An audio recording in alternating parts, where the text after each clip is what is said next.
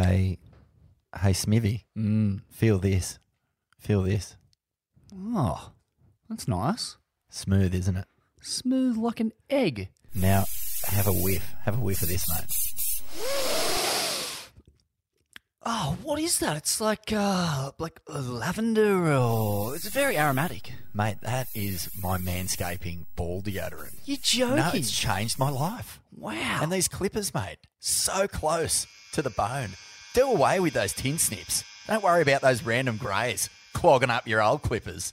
Get onto the Manscaping gear and smooth up that area, which really we don't give enough attention to. No, that's right. It's just been... Just not really that looked after, has it, Vaughan? I mean, compared to the meticulous treatment of the pubic region that women, give their zone. Yeah, well, I've just loved the attention to the detail that Manscaping have done. Have a look at this. Look at the shade that this ball toner has given me. Mate, that's next level over here. Wow. Look like Donald Trump down there. I look like Peter Garrett after a really hectic gig. There's steam coming off these babies. Get 20% off and free shipping with the code SWELLIAN at manscaped.com. That's 20% off with free shipping at manscaped.com. Use code SWELLIAN. It's time to shave those eggs, Swellians.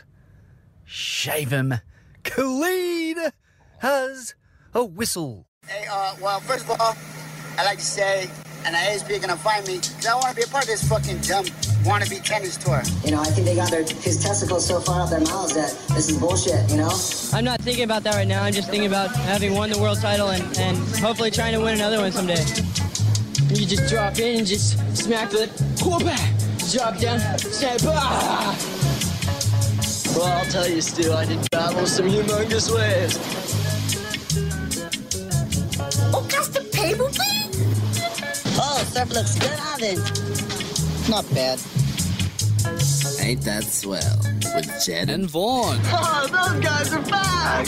Get a haircut. Yes, shredheads, waxheads, kooks and barneys. Welcome to Ain't That Swell, the radio show dedicated to cutting fucking sick. I'm your host, the two-time Gold Cone Piece Award winner, Scum Valley's finest himself, the punch-drunk pikey, the sultan of psilocybin, the maestro of micro-dosing, Smithy. Host of Rivals too, and doing a wonderful job there, Oh, Smithy. thanks, mate. Yeah, I'm doing my Killed it, best. I'm mate. doing my best. We'd have a fucking call lord on Channel 9 or Channel 7 or whatever channel it's on. First call lord to be on the corporate media payroll since Since I me. don't know, Bob Hawke. Since me and Ronnie, mate. Touche. True.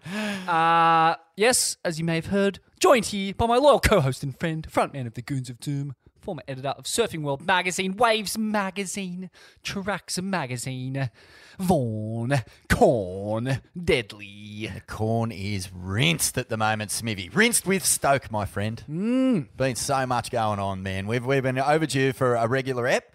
Good to finally see you. Love to catch up with you. You are a dear friend of mine and love being in the same room, talking surf trash with the finest in the game. It's good that you've been keeping the corn stoked, so to speak. Got to stoke the corn from time to time, don't you? Just fucking get the hot rods out and give it a good old...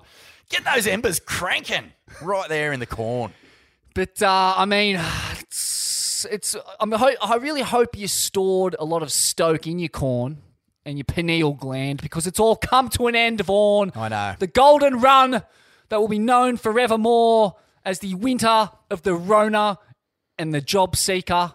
It's over. The spring sting is upon us and it has kicked off in all of its manky northerly glory with fucking whale carcasses surrounding us to boot. It is an absolute debacle up here in the Northern Rivers. It's Sharkapalooza 2020! It's been fucking hectic. Ah! So many teeth everywhere. And, Cripes.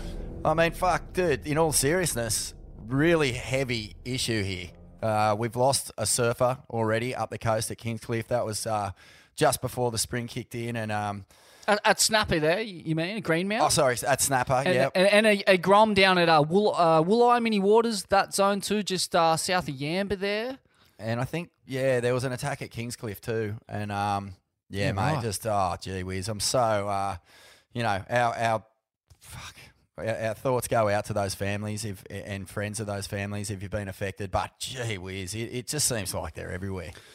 Absolutely, and I guess it's got a lot to do with the dead whales and there's dead whales at Fingal there, just on the opposite side of Snapper. There's one at Southport Ballina kind of zone, and there's another one down at Sandon River there near Yamba, and another down at Sandon Point, or that kind of Bulleye zone on the south coast.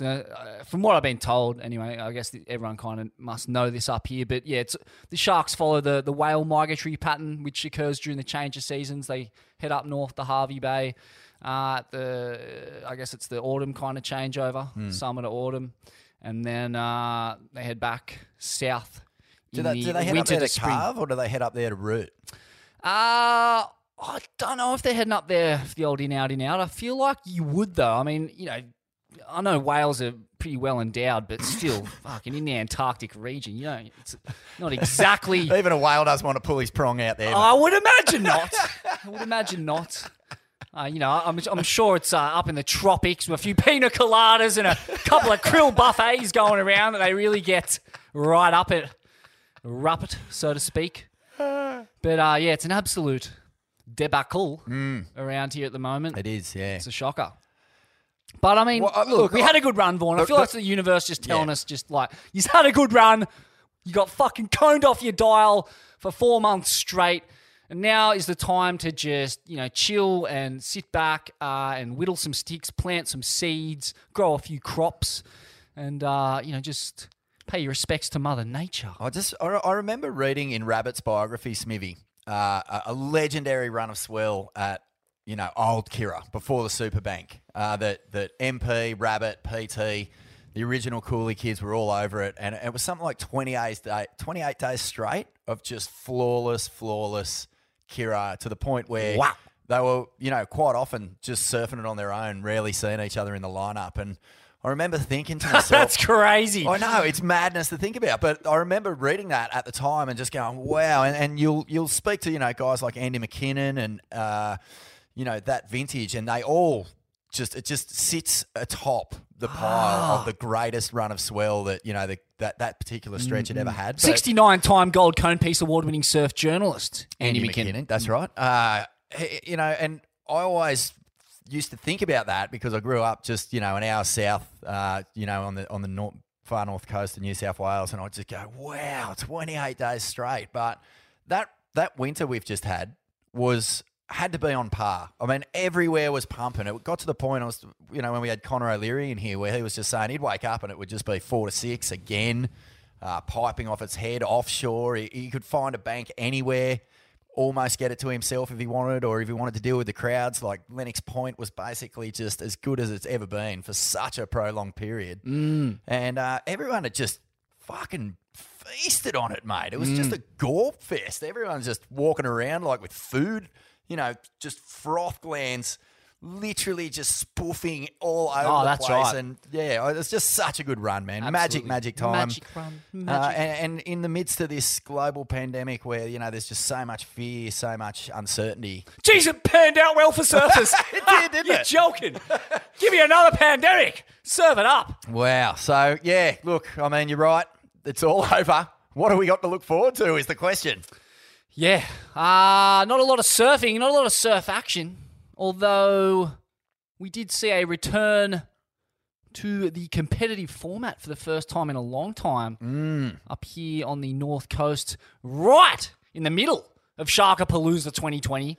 They ran the gauntlet there, the Wazzle, big time, and they escaped, but just by a hair. Just by a hair, mate. There was a stoppage for a shark on second heat, third heat of the whole comp. There was a big white swimming in along the shoreline. Wow, and, an old-fashioned thumper. Yeah, it was a biggie, and they just pulled the surfers up on the ski, let it swim through. I think there's been a fair bit of feedback on sort of like the correct, thing to do, procedures in that instance. That's right. I mean, as far as I know, they're like you say, they're on the way. Yeah.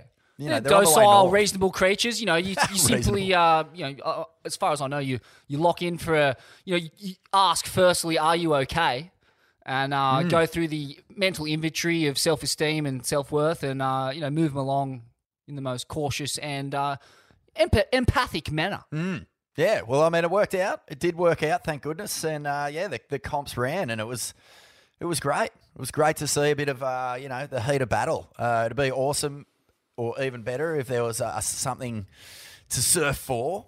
You know, I think, but in saying that, Surf for pride is not enough, Fawn. Well, pride's probably Charity's enough. not Charity is good, but we know what makes these guys tick. They want the silverware. Yeah, but I was pretty impressed. I saw some pretty heated moments during the course of that event. None more so than the Julian Wilson Jack Robinson heat. Ooh. There was proper steam coming out of both those guys after that exchange, and yeah, I think first of all, Julian thought he'd done enough to win that heat.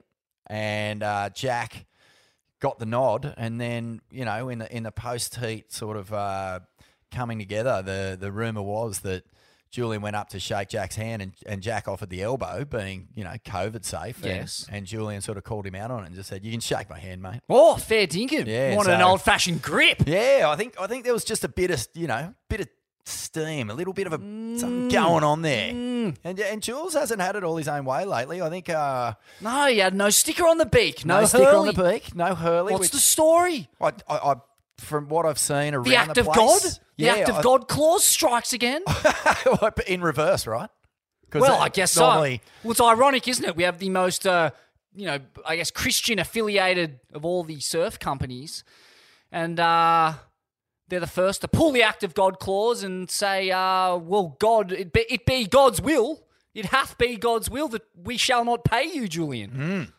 Yeah, odd. But I think also, this is allegedly, I don't know how true this is, but Julian wasn't happy with the direction of the brand, ever since the big takeover and the sort of the noise coming out of Hurley is that they're going to get into tampons and deodorant and all sorts of weird shit. And about that kind of in-out. Yeah, I just think they want to put a Hurley logo on anything that they can possibly do. This is apparently.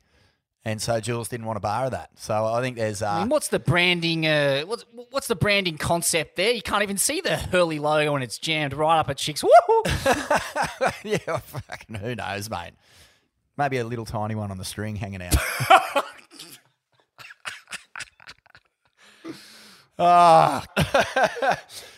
But look, I don't know. I think that's, it's already something on the back of your brain that you don't need when you're competing. And if you're sort of a little bit eggy going into heats, your egg factor is going to go omelette. By the time you're right. Something doesn't go your way. Yes, correct. And, as a grommet growing up, there was nothing better than having a sticker on the snout of your board as you're paddling into a wave. But I guess when you're older and you've made hundreds of thousands of dollars and you've just been stuffed by the act of God clause, it'd be nothing worse than taking off, preparing to whack it and seeing that stinking H just glaring back at you, reminding you of all the thousands of dollars you're missing out on. Nothing worse is you stroking into a heat winner. It's true. It's true. And Do your fucking head in. Do it right in. Oh, and then, I don't know, the tide's going out. There's a few things there that I think would be, making themselves felt.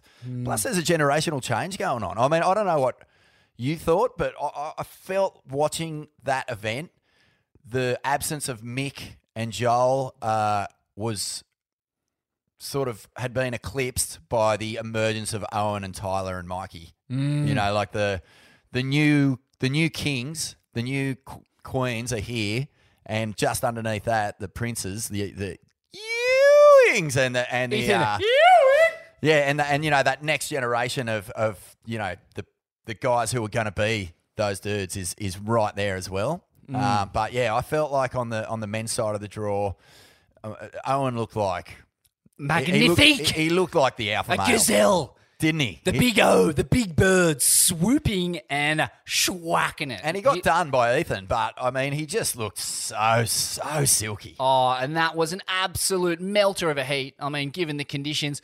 Fuck, Owen, how big is he? What, 6'3", Be tipping the scales at around 80 kegs, I'd imagine. And his wingspan is longer than his height, which is unusual. I think he's got an extra sort of... He's got the same wingspan as Michael Phelps, Ronnie was saying at one point in the broadcast. So, I mean, that's huge. It's just seeing a man of that size and stature cartwheeling through the air is a sight in itself. It's remarkable. Seeing the level of elasticity and acrobatics from Owen is just it's otherworldly. It's almost beyond description. But then also the waves, it was gutless shit, We're talking like the absolute lowest possible periods, like what was it, 7-8 seconds. A good shape, good direction, but so gutless. And to see what he was able to generate out of that pass was just mind-blowing. Yeah. And the heat he got done with against Ewing was was an absolute melter. But to me, I'm looking at Australian surfing on the men's side of the draw right now, and I'm looking at it going, it's bubbling. It's a cauldron of froth and motivation and high performance, and I'm feeling a world title in the next 2 years. And I reckon Owen's going to be the guy to get there first. And I think Ethan Ewing is a bolter. I think he could fully nab one. He is out of control, man. The boards he's on, I mean, far out. If I breathed, or I think they'd break probably in the vicinity of my coarse language. They look so light and buoyant. But, yeah, just incredible. Just so fast, so powerful, so refined.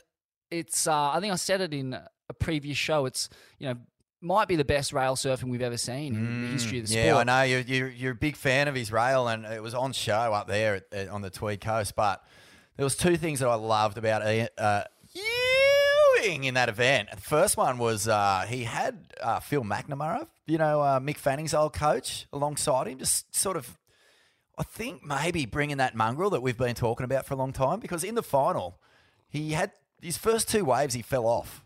He fell off, and then, I don't know if you saw it, but his third wave, which was probably the best wave of the final, a bit more of a set, his first turn was just a pure fucking whaka straight out of the intro to the show. Just a big old fucking hack, and it had anger in it. And that's what I thought, yeah, that's a good sign, man. Like, if you want to take on, the Medinas, the Toledos, the Italos, who are just running so hot on passion, it's one thing to have the game. It's another thing to match them, with absolute energy. And I think Ethan, that was the first time I'd seen it fully on display, where he just went, no, fuck this. I'm not letting this get away from me. And he matched it. He brought the energy. It's remarkable how much of a role grit and anger plays in sporting success. It's usually the coal that goes into the furnace of almost every all-time great sportsman you can name. It's bizarre. And I guess those guys that come from the kind of more, nuclear working class, middle class family where everything's kind of ridgy-dig and fine, they somehow go a bit by the wayside when they're up against the Italos and the Andy Irons and the Slaters and the Fannings. These guys they've had to grit and transcend bullshit, and they've come out the other side, and there's just some kind of burning coal just in their cornhole. Just revving them right up. That corn is well stoked. But, Ewing, it's interesting that he had a bit of a melt to open the heat, because that's kind of been his MO on tour. He graduated. How old was he? Was he, 18, 19 or something? Yeah, he was young, because, he's only 21 now, isn't he? 22? Yeah. Okay. But, yeah, his first year was plagued by melts, despite the hoopla and excitement about his graduation. So it's interesting that he was able to bounce back. He was able to throw the melt away. No, I think he's got good people in his corner, and he's building momentum. But great comp. Any other highlights before we move on from that one? Well, I just reckon they should have a proper CT there. Like, it's I'm sure I don't know how the Cabrita locals would feel about that, but just the mental zone. It had that real natural amphitheatre vibe about it, like the Bells has. Everyone perched around on these cliffs looking down on a fun right wedge point break kind of setup. I watched it with a couple of mates under a pandanus tree in a crevasse with a university cigarette between my lips. Very enjoyable. But other notes, just to see just to see someone like Tyler Wright in the kind of form that she was in, and again in the conditions, like I really enjoy watching surfing take place in those kinds of conditions because it is quite relatable. Just the gutless east swell like that, and just the speed and power, and just so much energy despite the lackluster conditions. It's crazy to watch. You're like, whoa, how is she in this much rhythm? How is she generating this much power and flow in these kinds of conditions? But it's just, you know it when you see it, like that's world title winning form. Oh, man. It's almost untouchable. Couldn't agree more. If she surfs like that, if she takes that form into the current oncoming season, whenever that is, like she'll be untouchable. Oh, I totally agree. I think it's her first and Daylight second. And Steph Gilmore, is just such a beautiful surfer to watch. You can watch it all day long. If she gets the wave, it's on. She's definitely not looking like she's struggling for energy in that sort of surf anymore. I think that conversation's kind of dead now because she's just, she's had a big break. I think any surfer who was feeling a bit burnt out or looking at their career, but I mentioned it during the broadcast, mate, everyone is going to come back to this year fizzing whenever the next season takes off. And niggling injuries, motivation, all those convos are gone, really, for everyone.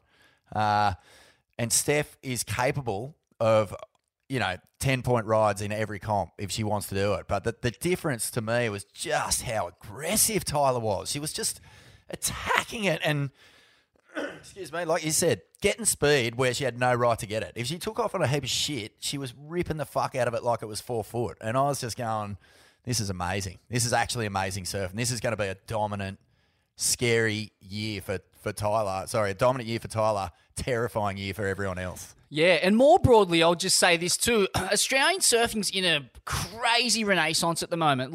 And it's coming, a big push is coming from the underground. There is just so many underground tube pig maniacs, punt freak maniacs, guys who are, they're unsponsored. And they are pushing the level so high from the underground, from that grassroots. And I feel like a lot of the top level pros can't help but be inspired and motivated from that push. And I feel like there's just something going on down under at the moment. There is just this endless stream of mind-boggling clips coming out of all of the slabs and whatnot. These are waves that, all due respect to that kind of Pulse era, but these guys weren't even looking at waves like that. They were still bodyboarding waves right up until the mid-noughties, late 90s, mid-noughties. Surfers weren't surfing these, and now we've got a whole host of teenagers just stuffing themselves in man-sized caves and getting blown out of them. You've brought us to Team of the Week, Smithy. A beautiful segue. Thank you. Because it's time. It's time to celebrate some of these core lords alongside some of the pros as well, because there has been some standout shit going on over the past few months. But this month, the Ain't That Swell Team of the Week is the Valhallians. Yes, the Valhallians, Smithy. Surfers imbued with the warrior blood of Nordic Hellions who invade, plunder and rape the cone holes of the most mortal Conequents, returning to shore to be showered in glory, riches, virgins, and heaps mad photos and clips and that with which to claim Valhallian overlord status for the rest of their celebrated lives. Tell me more! These are the surfers who have looked dead straight into the eye of beast swells and said, "Come at me, cunt! Come at me, you dog! Have a fucking dig, cunt!" And then cut the things in half with textbook drop shoulder into the spleen that stopped those freight training druggernauts dead in their tracks. Yes, the Valhallian, Smithy. They are here to take you down. Do you want to hear the run on squatties? Please go on! Well, it can go no further than the Dead Man's Crew. I know this is a little late to the party, but we have not given these guys their worth yet. Wild units, giving the Southside crew, the slab chasers, something to think about with a day of surfing to quickly stole the mantle of Sydney's best ever day of slabbing cornhole drudgery. Oh, it's a big call. It's a big call. No small call. The Cronulla Reefs with, the Outer Banks. Oh, sorry, the Cronulla Reefs with Banks and Kingy and all that crew out there for years. The Bra Boys and Juggy out Big Hours and Cape Fear, etc., etc. There's been some memorable days. Big days. But has the surf media gone mad, or are you backing it? Are you backing this day at the Dead Man as one of the best ever? But before you answer that, big props to Samson Coulter, Letty Mortensen, Kai Otten, Sammy Jones. But Chris Lauer, Lauer. Laufer, what it, mate? You are a fucking heathen. The lifeguard from Curly, what a hamad, man. The hamaddest. What was that? And, Matty Dunsmore, Nick Laidlaw, Nick and Toby Player, a few other guys out there, Ollie Doucette, Tom Carroll, Hogg, Geordie Lawler, Kobe Clements, all making the most of those northern beaches. Drainers from Southie all the way to Palmy and back down. But the Dead Man Swell, I mean, it's going to live forever. That is beyond epic. That one thing that Chris gets is just fucking insane, mate. It's such a wild wave. I had to watch it 1,000 times over to wrap my head around it.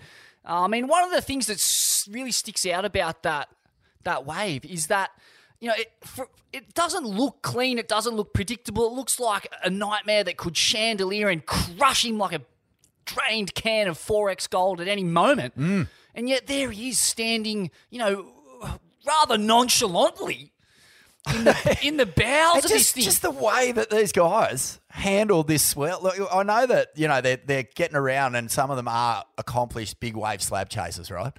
But there was a handful of guys out there who surf North Stain or Queenie or just fucking a couple of other little beaches up the point. But when the local's on, you gotta have a fucking crack. You gotta have a crack. You gotta have a crack, you must.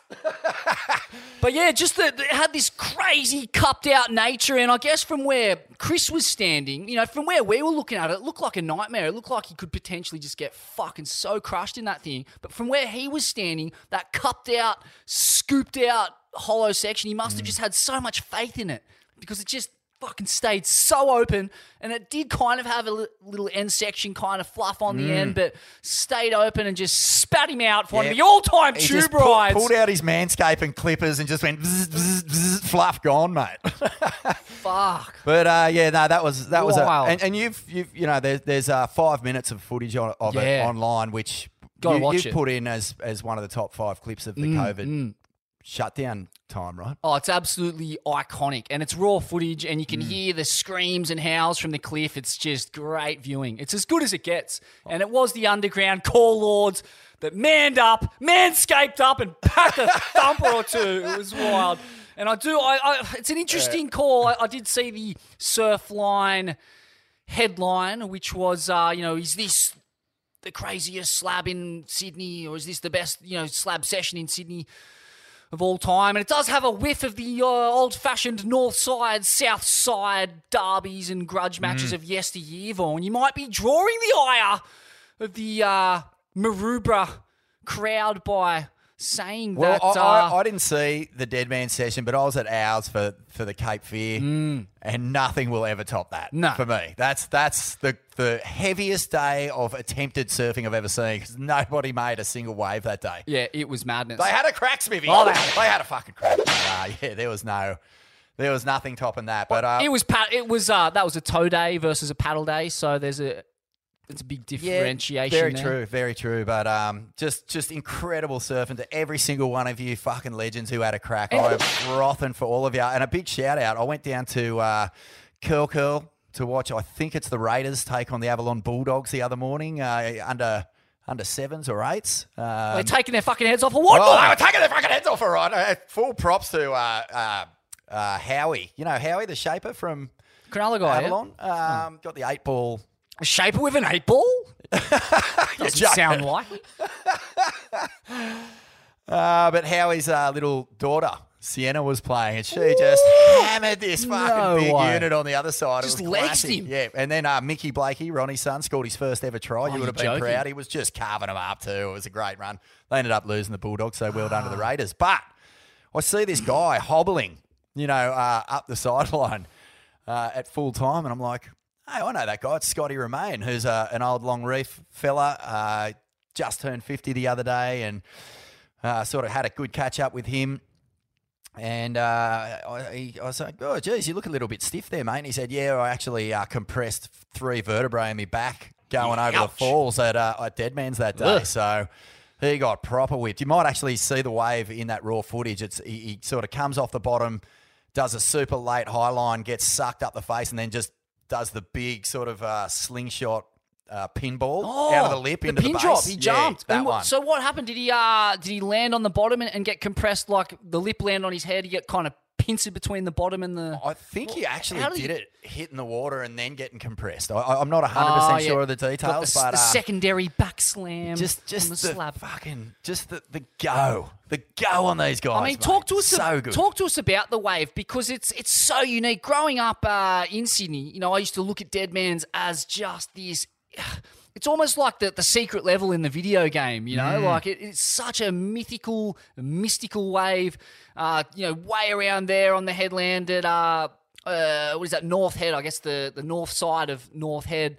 And it, you know, it only breaks when it's like in that 10-foot plus range. Yeah. But it's a roll in into like just a really unpredictable second section where you can get the barrel of your life, but you can also just pack something that fucking tweaks out Yeah, and well, compresses 3 vertebrae. I've never seen it do what it was doing on this swell. I don't know if many people have, but guys have a crack at it when it's big and it's when it's on. But you're right, it's got sort of like a first section roll into a big big cave, so you can get pitted. Kai Fitzgerald's had some pretty memorable sessions out there over the years doing that, getting that first barrel. Kai Otten as well.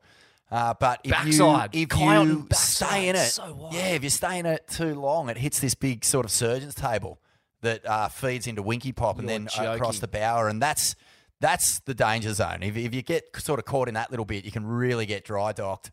And it's just a wild, there's so much going on with that So wave. much Even going when on. it's not doing what it did on that day, it's kind of got, you know, you're not just pulling in and then escaping to freedom. You've got a lot to think about once you sort of get through that first section. So, yeah, it was just awesome. And I don't think there's another wave in Sydney that can hold just the height. You know, the Cape, ours has probably got it for thickness and perfection.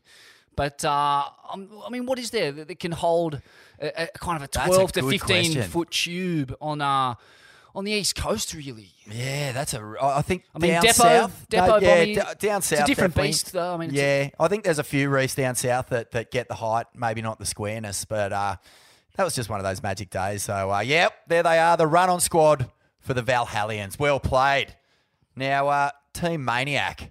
This guy gets a special mention, for the clip that he dropped earlier in the, it was a fair while ago now, but he was also featured in the Surf 100 concept that the WSL or Stab actually put it together, and the WSL sort of get behind it. But that's Cale Walsh, mate. And what do you make of this guy surfing? He, for a long time, from over in the West, he's sort of, I guess, from sort of the Chuni Manners era or age group, I should say, that they sort of came through at the same time. Jeez, man, he's had a couple of setbacks with injuries, but he is just sending it. He does the biggest, most fucking committed airs to the flats, and I think he's, paid the price for that. But also just that classic WA thing where these guys just grow up just basically sending it under the lip, under the ledge, just fucking fearless. Like, it's just not fair. It's not fair that these guys can have so much sort of just grounding in those sorts of conditions. Oh, dude. I mean, it's like what's normal for your average West Australian surfer is just in another league for a surfer from anywhere else in the world. It's such a wild place. They get so hammered by swell, and they have so many psycho setups there that can handle it. So these guys, you look at your Jack Robbos, your Cale Walshes, from the ages of like your Jacob Wilcoxes, from the age of 12, 13, 14, these guys are getting stand-up pits on the heaviest, driest slabs.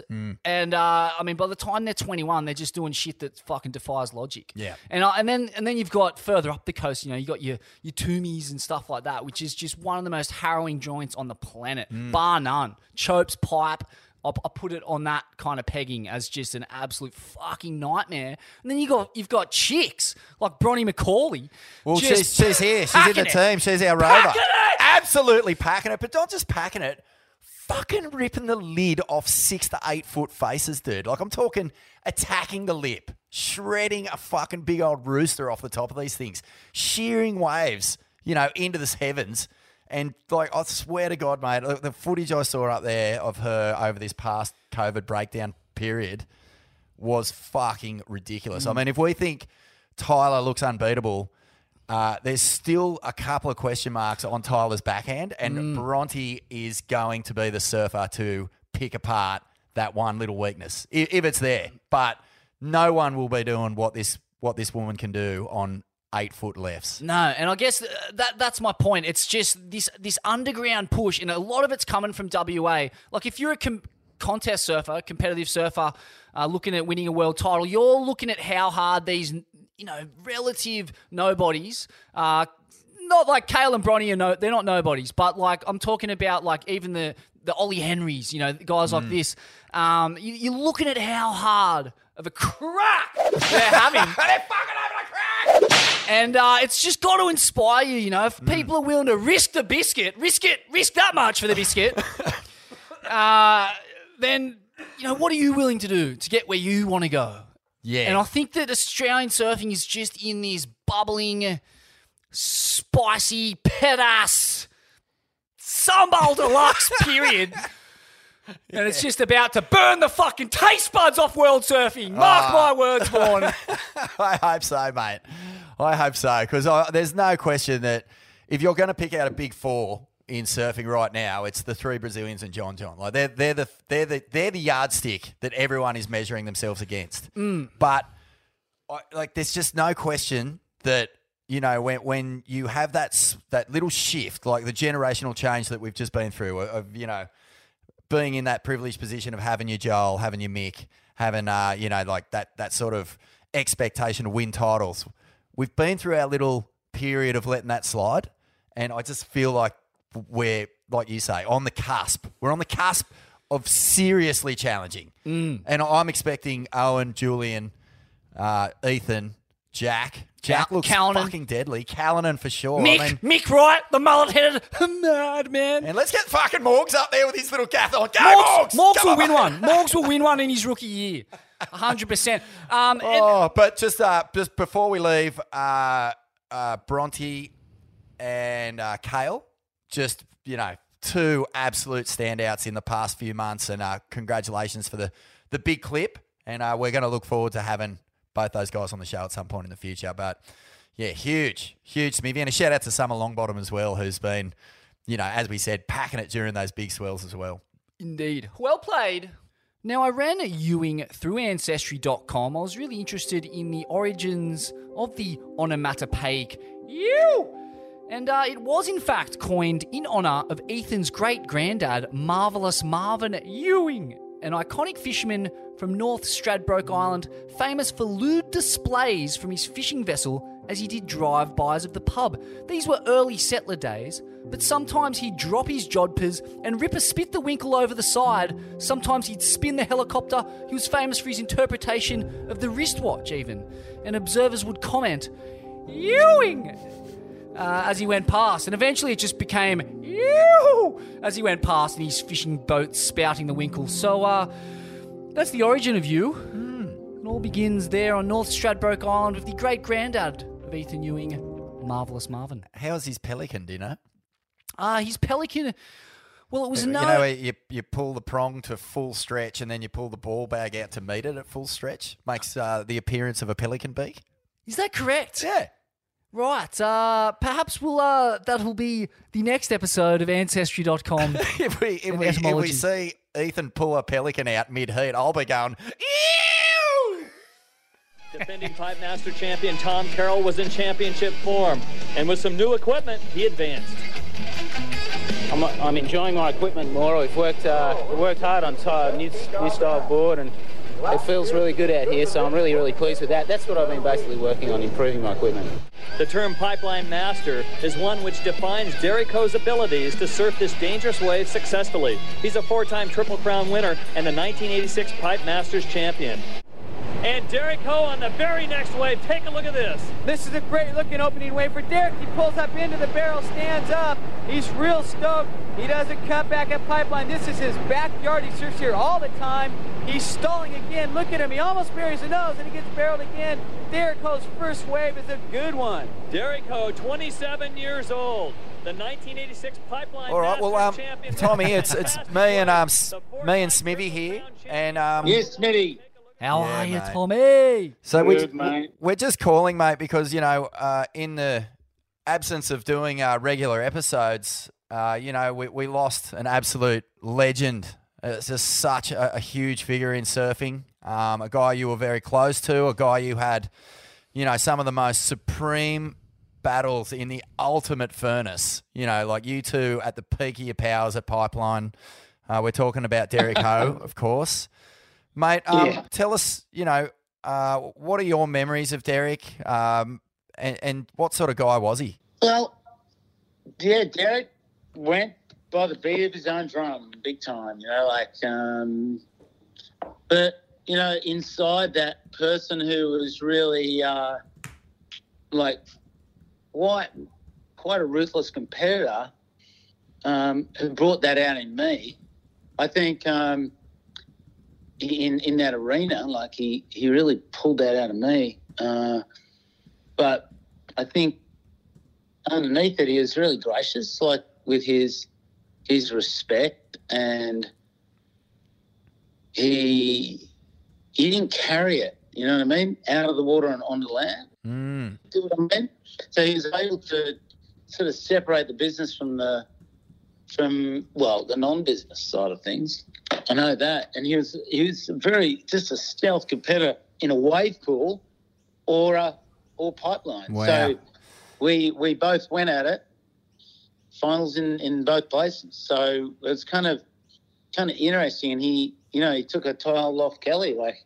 He's pretty amazing in his ability to apply himself.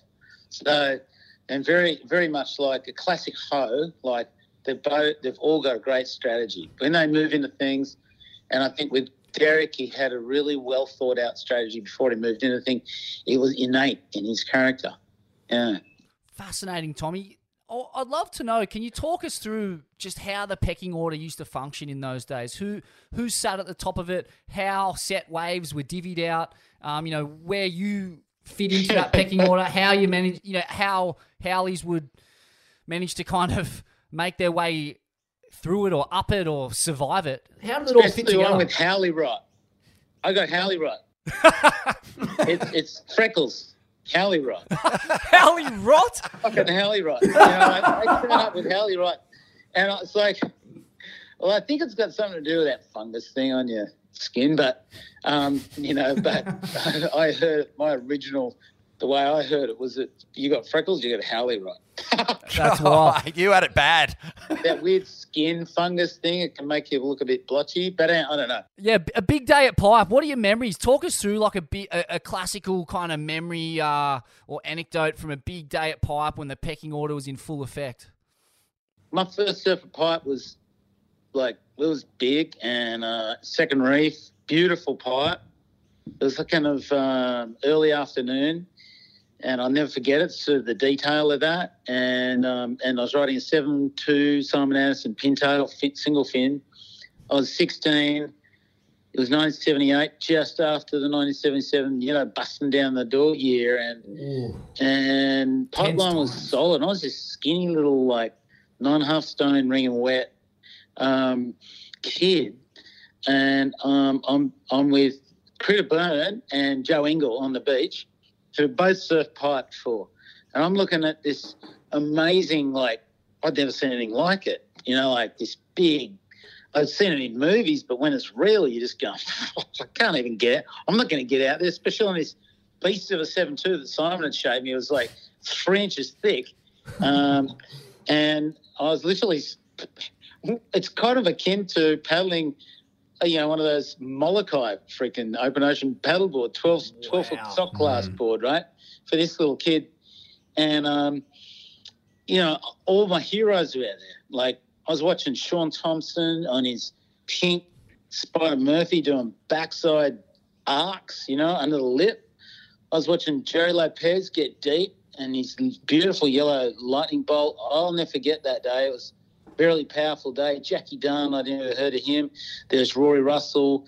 Everyone was out there. Rabbit was out there on his big clear lightning bolt. It was the whole gang.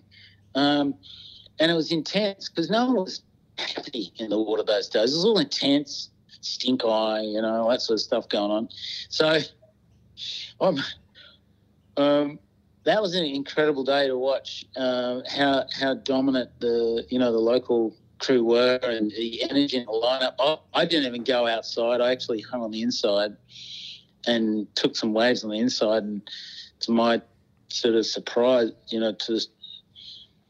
sort of happy sort of surprise that it was a little bit like inside Narrabeen, but a bigger version, more intense and a lot more at stake. No leg wraps allowed. And so, yeah, it was intense. And the next year I ended up in the final of the Pipeline Masters. And I got just getting sandwiched by Dane Keller and Larry Birdleman. They didn't want to let me get a wave. They made and Larry Blair just snuck around and took all the sets. Wow. And I don't know how I made my way in, really, other than just sort of just played my cards right with, I was a little guy at school. I had to kind of be almost like I had to gain support, and I wasn't like the big guy who has either got into a fight or got picked on or wanted to fight, or didn't want to fight but had to fight. I didn't really. I had a couple of fights, but I never had to really go at it a couple of times, but nothing. It's an interesting strategy too, by Larry Blair, the original kind of bra boy. Like growing up on the south side, I think we all became very accustomed to, weaving around warring Polynesians. So it's a kind of a sixth sense you develop over there. So I can kind of see how he managed to see the drama unfolding. Really warring Polynesians, but I know what you mean. Or like seething conflict-prone Polynesians, let's say. Well, politically correct. It was the blow-ins that got kind of crazy. It was more like the people that come in on the show and then take on the local cause. Whereas actually the Hawaiians that I knew, I eventually, got to know Dane really well. It was people like Louis Ferreira I used to hang out with. He used to come and stay at my house when he surfed the events here and hang out with the Newport boys. He got a real taste for Newport boys back then. And that was in the early 80s. And then Michael Ho, I used to hang out with Michael a bit. And Mark Liddell, those guys used to really welcome me in as opposed to that bust and bound down the door kind of generation. Plus I had Simon Anderson, who kind of was my mentor really in those first couple of years on the North Shore. And Simon, he didn't show off anything. It was the only thing that showed out of Simon was his surfing and expertise and ability just to be quietly achieving, and that's what I really liked. I really kind of gravitated towards that. And so I had some good support on land in Hawaii, and it wasn't, and I always got along with Eddie Rothman. It was I've never had a bad moment with that guy. So he's always been supportive, yeah. So Tom, your first trip to Hawaii, as you say, you're out there enjoying your first afternoon. As the tour begins to grow and everyone's travelling together and getting to know each other, so you're not just getting over there and being a strange face in the lineup. Clearly, by the time you're starting to make your way up the pecking order, that's coinciding with your world titles.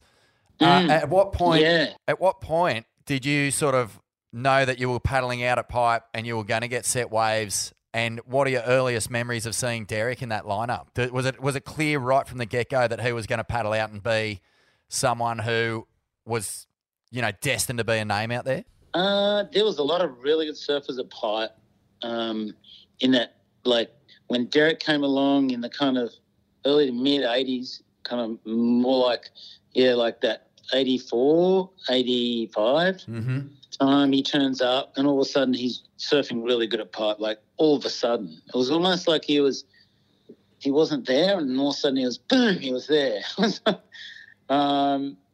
It's funny because it's just like you see that so often, like a breakout wave, then all of a sudden they're on every single breakout wave for the rest of the winter. You see that now even? Well, there was a lot of guys, the local guys who were really good out there that kind of dominated, and there was like Marvin Foster, Max Medeiros, Ronnie Burns. There was a lot of energy out there with those guys, and it kind of, there was other local guys before that who I guess there were more California guys like Brian Buckley and he lives in Bali now. He's really good out there. I can't remember. I forget his name. Anyway, really good surfing a pipe, knew what they were doing. And there was a couple of, a few guys that were but the local guys, like I just mentioned, who kind of were, a little bit younger than Michael, maybe about the same age as Michael. Hope, maybe Michael's a bit older. It's kind of hard to tell his age. But Derek would sort of slipstream Michael eventually and then just start to dominate places like pipe because he was a goofy footer. He really felt confident out there, and he just took the line straight away. And he had really good boards from Eric Akawa particularly and a few other local guys. But basically Eric Akawa started to put him onto really beautiful pieces of equipment that then he became a real threat. Like I felt like I wanted to win at Sunset before pipe, which I eventually did. And then once I'd done that, I kind of felt really confident about pipe. I felt, okay, well, now it's time to kind of the campaign is on pipe. And I had a shocker. It took me a while to kind of really nail it. That happened in 87. That was like, I guess, 5 years later. It took me 5 years to kind of get that my first Masters. Yeah. So that 87 Pipe Masters is such a memorable win for you. It was just amazing, heavy surf. But then the next year in 88, that's kind of the wave that I really remember, from being a surf fan and a grommet. Derek Ho gets this giant glassy orb. I think it's in one of the Billabong films, and it's like he's announcing that the new prince is in town. And it just coincides perfectly with your dominant era at pipe. So really, it sort of starts to become this story of you and him being the two guys who everyone's looking at when pipeline starts breaking. What was it like? I mean, we know that, in I think it's 91. Is that the Pipe Masters where you sort of snake up underneath him? Yeah. I get one on him at pipe. Yeah, that's the moment that, like, talk about you and him in the lineup at Pipeline before that moment. More so just free surfing, where you're both alpha males out there. Well, free surfing, we sort of just, Derek and like the Ho, like the whole lot of them. I mean, there's an innate ability to kind of read the lineup really well, but can sort of paddle into a lineup and know exactly where to sit for the best waves in the lineup. So if you look, if one of them's out there, you see Michael out there, you see even Coco, and even though we get a really a great character, like this beautiful character in Mason, he knows where to go. He knows exactly innately where to sit and where to get best waves from. Derek was a master at that. He knew he could read and figure the lineup very quickly, and he was just ready to take the biggest and the best wave from the best spot. So, I was definitely up for that. I was definitely up for that, and going deep, and I loved that about Derek. That was like I liked seeing where he was going, where he was taking them from, and understanding. We were taking a different approach, but in the final in 1985, I was paddling out as the 6-man final, and I got caught in a scene with, not a scene, but just I got so bamboozled by Michael and Derek out the second reef, and it was proper pipe. I think Occy won it, and Occy hung on the inside and caught the insiders. We went outside, and that took 3 of us outside, And we were out there just jostling, and they just bamboozled me, like completely. I got to about 12 minutes into the heat, which is very odd, a long time for me not to get a wave, right? 12 minutes into the final, I'm going, I haven't got a wave yet. And that's what they kind of got me so angry. I just went, right, and I had this 7.6 Rusty Priestendorfer Widowmaker, and because I didn't trust the thruster yet in Hawaii, I still hadn't got my head around it. And mind you, this is the response to or reaction to the bamboozle, the hoe bamboozle, like the kind of strategy they had to sort of pull me outside and mix me up. Oh, the suspense is killing me, Tommy. What happened? Finally got this nasty thing from the second reef, and I dropped down, it broke, did this bottom turn, I went, right, I'm just going to throw this thing over the lip. I was so angry. I reckon it was a 10-foot wave, and I just went, stick it up in there, and did this big thing underneath the lip and caught on the way down. Oh, it was the precursor to the snap. It was your first attempt. Yeah, kind of precursor to the snap. Wow. And now I got so annihilated. I came up near the shore, it felt like I was under for like, I don't know how long, but I got dragged right across the reef and it just completely annihilated me. So I got my comeuppance for losing my cool. And was that in the back of your brain in the 91 final? Was that bamboozlement and all of that still there somewhere lurking under the surface, do you reckon, when you battled out? Look, it lays down to memory, right? Memory into the system that, like, just don't let that happen again in this competitive environment. As things came down for me, in 88, I missed the chance of my third world title, and I actually remember that wave that Derek got, like in that, he got an incredible wave, surfed beautifully that year. That was in the Billabong. That's right. Last event of the year, beautiful pipeline. And from there on in, I decided, look, I'm not going to put the 3-year campaign to go for another world title and have a technicality and interference. Somewhere in my body, my mind, whatever, just said, that's me. I'm not, if they're going to keep this thing up, I just don't trust it. So, but I did trust that I could win events that I really wanted to win. And when I got to Pipeline the following years, I started to, I got 1990 and then 1991, and I wanted to win Pipeline Masters. That's what I wanted to win. So I got to the final with Derek in it in 91, and I just knew where he was going and where he wanted to go with it.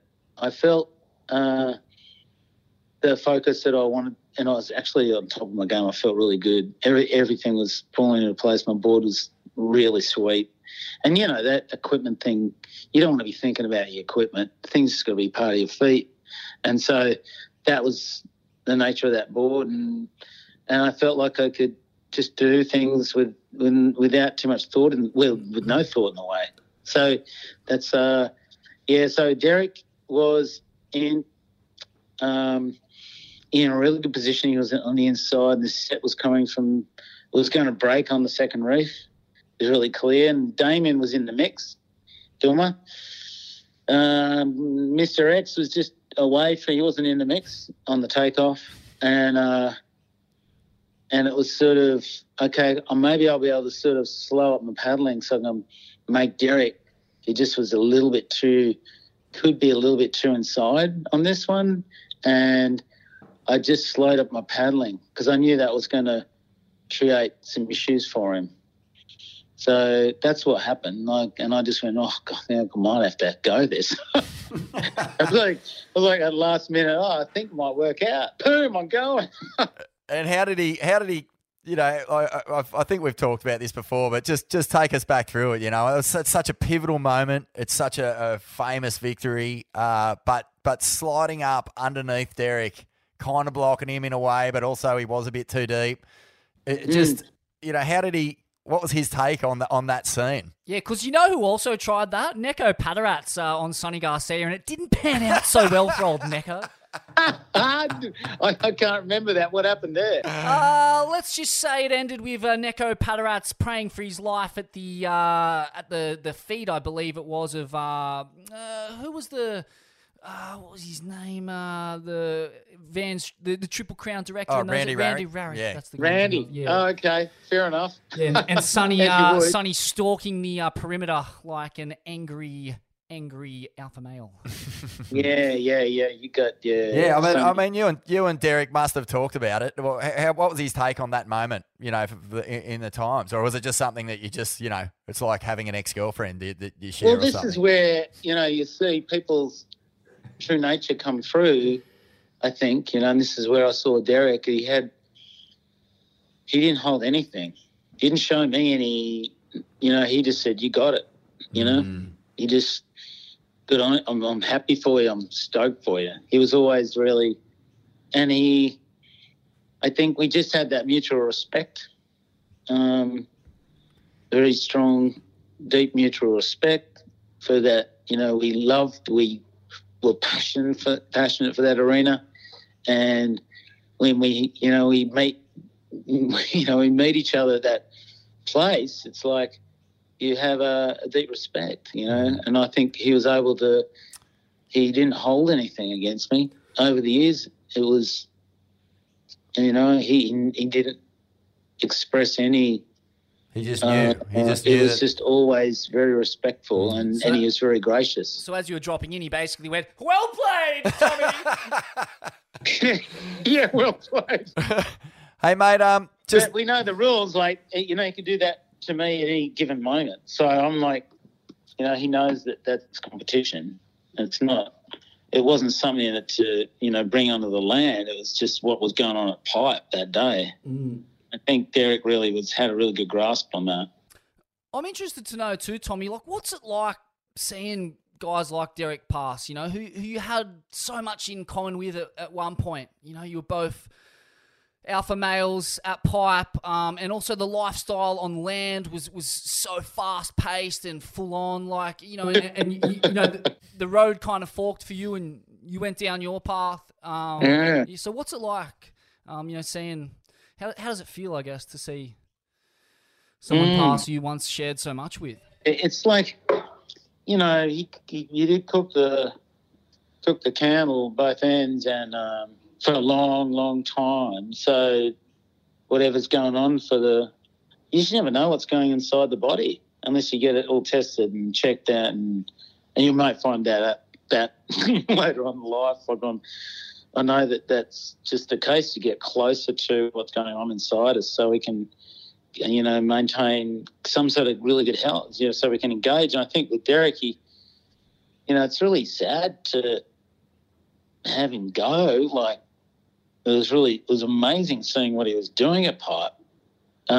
Today it was freaking me out. I was going, God, does that mean I got to go? And I was going over there in Feb after all this stuff that I'd seen him pushing it, and, you know, Kelly was going, oh fuck, so what, you're gonna go, you know, duel it out with, you know, he was like poking the fucking that beast with me. Fair go, goat. Huh? Fair go, goat. Come on, mate. Yeah, fair go, goat. Why don't you duel him? Fair go, fuck. And I went over going, oh God, have I got to go out there like that? He was just going for it, and he was doing amazing stuff at Pipe already. Still. So, and there was that one where he got lifted back up by the spit, and I think that was in April, wasn't it? Was that like late March or something? Yeah, it was this year, just that big soul arch sort of almost an accident, but you never really know with those guys. Bad at the perfect time, so he didn't fall off the back of his board. Getting back on his board was just beautiful. I go on that. It's just a full sketchy, really tippy toes, sliding on a couple of mil of the rail. And he got down it, and then he pulled up into it, thick thing, and a few people paddling around on the takeoff, and he just got that spit he kind of lost his balance as he kind of came out. It looked like, and it was still quite solid as he came out, and it just spat like crazy. And it just, because he's quite light, Derek. He's quite light frame, lightly built. And he was just put back on his board and said, you've made it. It's okay, Derek.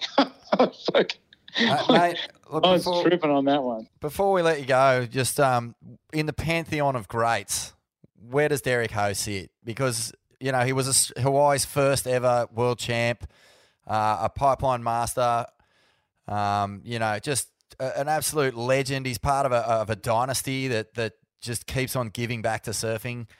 You know, where should we remember Derek Ho when we think of him as surf fans? Well, right there, you just said it. I think, like, he's always, I was talking to Lynch about him a couple of days ago on the phone and thinking about how, you know, amazing kind of life that he came through and how he influenced so many local Hawaiians in our kind of like proving ground. You know, he stood up and defined himself and continued to do so all the way to the end. Like, so, you know, he was probably going, okay, well, here we go. Next winter, 2020, I'm ready, 2021.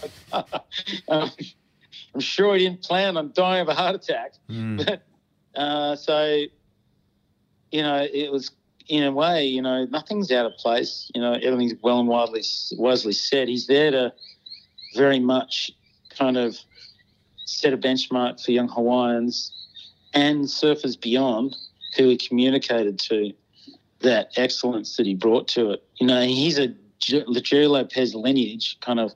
He drew the same lines. He drew these traditional, authentic, very critical lines in one of the greatest, you know, competitive arenas for surfing, and actually, yeah. So Derek, he deserves to be remembered for a long time to come, you know, forever. Here. Beautifully said, Tommy. Beautifully said. Thanks, mate. Tommy. Pure poetry. It's under or over. Tyler Wright takes a stand by not taking a stand, by taking a knee.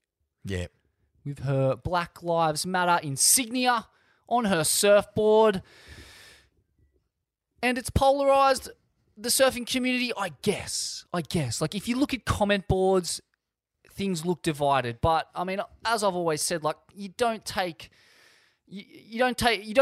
use comment boards as your barometer for public opinion. Like, they're fucking made up of generally kind of weirdos with too much time on their hands who are scrolling between RedTube, stuffing Twinkies in their face, and then, you know, leaving really angry, cynical post-jizz comments on comment boards. Yeah. You know you're that right. post-jizz state for you. Yeah, You know what I it's mean, like. it's You're coming down, you're single, you're fat, you're overweight, you've been stuffing your grill with Twinkies.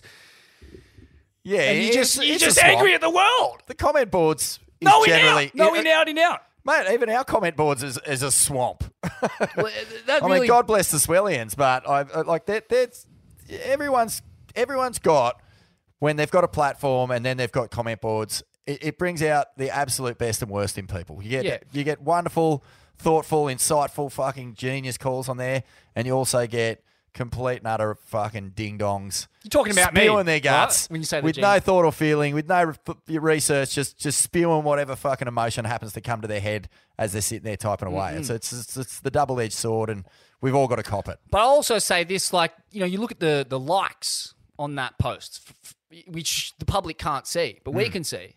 And it's like, I think it was one of the most liked posts we've ever had. It was like something like 1,300 or fucking 2,700 or whatever it was. Like, that was the amount of people who liked it versus the amount of people who left comments. So, like, the amount of people who left comments was like, fuck all. It was probably like 20, 30 people versus those numbers of people who totally believed and agreed with what Tyler said. So, and I would assume that, you know, so your average moderate rational person doesn't bother to leave a comment, is what I'm saying. Mm. So therefore, comments can be broadly disregarded as post-jizz gibberish. Except when we get the ask a question thing. Then the That's right. Swillians come out in force when we ask questions. Well, I mean, the turbo coffee and bong waffle that pollutes our comment boards generally is fantastic. Yes, unbelievable. Cut above. Next level. Some of the best post-jizz bong waffle on the internet. Every now and again, we get a comment on there. You would have seen these ones, Smithy, where they're like, hey, fucking stick to the surfing and leave the politics to someone else. I'm like, do you even know what Smithy does for a living, cunt? Oh, and I mean, I come from the lineage of Scum Valley's finest himself, the original Urban Hessian, Shane Horan, who was one of the most politicised sportsmen of, I don't know, all time. Him and Tommy Carroll, that was, that's the kind of culture that I'm a part of. So it's sport and politics have always been fused, and life and politics are always fused. You can't fucking ignore politics. If you ignore politics, that means you're voting for the status quo, and you think things should stay the same. So it's a fucking cop-out. Shut your fucking mouth. I'll take your fucking head off, you fucking dog cunt, man. Say it in my face. But we're not here to talk about the comment board. The reaction, certainly. It was polarising, I think. I think there was a lot of people who felt, there's been mixed reactions all over the place. I mean, some people really appreciated it, really thought that it was a well thought out, brave thing to do. I think, when being on the beach, when it was going down, it felt powerful. There was no denying it. There was emotion in the air. The air was charged. It felt important. And more than anything, it was delivered by someone who has taken the time to get deep on this topic and felt obligated due to not just the absolutely, disgusting state of affairs with black lives in America, in Australia, all the things that are going on, particularly with the incarceration and the treatment of Aboriginals in custody, black people in America. Tyler has taken the time to look into these things, educate herself, listen to people who are, at the top of their fields in this sort of, debate that's going on. And she, because of her principles and because of who she is, she felt like she had to do something about it. And man, it wasn't about her. Like I saw some comments saying, this is fucking just another, attempt to get exposure, or like just these stupid comments. This was about standing up for something that she believed in and doing it in a really fucking classy way. I thought, that it was everything from her statement to the amount of time she took out of her heat, 439 seconds. Oh, wow. For every death. Yeah, she used up that time from custody. The heat. Yep. And still flogged the competitor. You kidding? Yeah. It wasn't a token gesture, Smithy. It was well thought out, and it was done by a woman with principles who is fucking pissed off and upset about the state of affairs in the world when it comes to black lives. It was. But let us also remember that the road to hell is paved with good intentions, Vaughan. But, interestingly, Mikey has just proposed, as far as I know, to an Aboriginal first Australian woman, Renee Carey. So they've now got an Aboriginal in the family. So that brings it all much closer to home for Tyler. And I'm sure these are, how can you not have... I'm sure they're very tight. I'm sure they're very close, Renee and Tyler. And how can you not have your brother's fiance in your mind when you're seeing black people in the States get shot dead, when you're looking at the statistics of 439 black deaths in custody in Australia since 1991. Imagine what was going on before 91. Imagine how many fucking murders there were by police of black people. The mind boggles, mate. Fuck, what was going on from 1930 to 1990? It's just, you don't want to even, you do want to know, you have to know, because you're a fucking weak human if you can't stare facts in the face. Well, this is it. And this is what the conversation's about. So, yeah. So, she was totally within her rights to do what she did. I guess, that my only critique of that that stand and some of the language she used is that it is very much part of that 2020 like woke culture. They mention gender discrimination. They mention sexual preference discrimination. They mention race discrimination.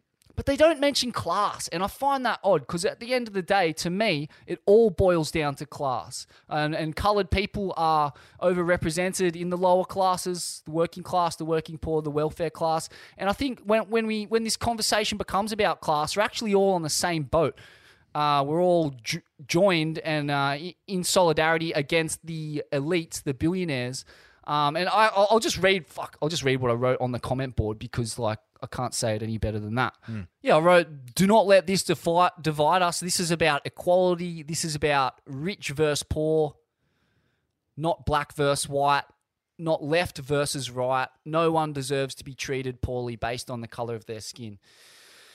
So, to me, it's all about, the prison industrial complex. It's about, the redlining of black people in America into living in shitty areas with decrepit housing that are surrounded by police who are hungry to put these people away and earn money for the billionaires who run the prison industrial complex. You got to mention class, man. Otherwise, it fucking puts a lot of noses out of joint. That's what I know. But you're in a position where, the education that you've been able to give yourself by, listening, reading, whatever it is, wherever you're working on building sites, man, digging holes with every colour and creed in South Sydney. Social mobility is where I learned everything. I didn't pay attention at uni. I was like, what? I don't have to be here. I'm going. But it's something not everyone has access to, Smithy. And so, I'm not. Sorry, it's something you have had access to because of the way that you've been, the way that your life has gone. I learned more on a building site than I did in university in South Sydney.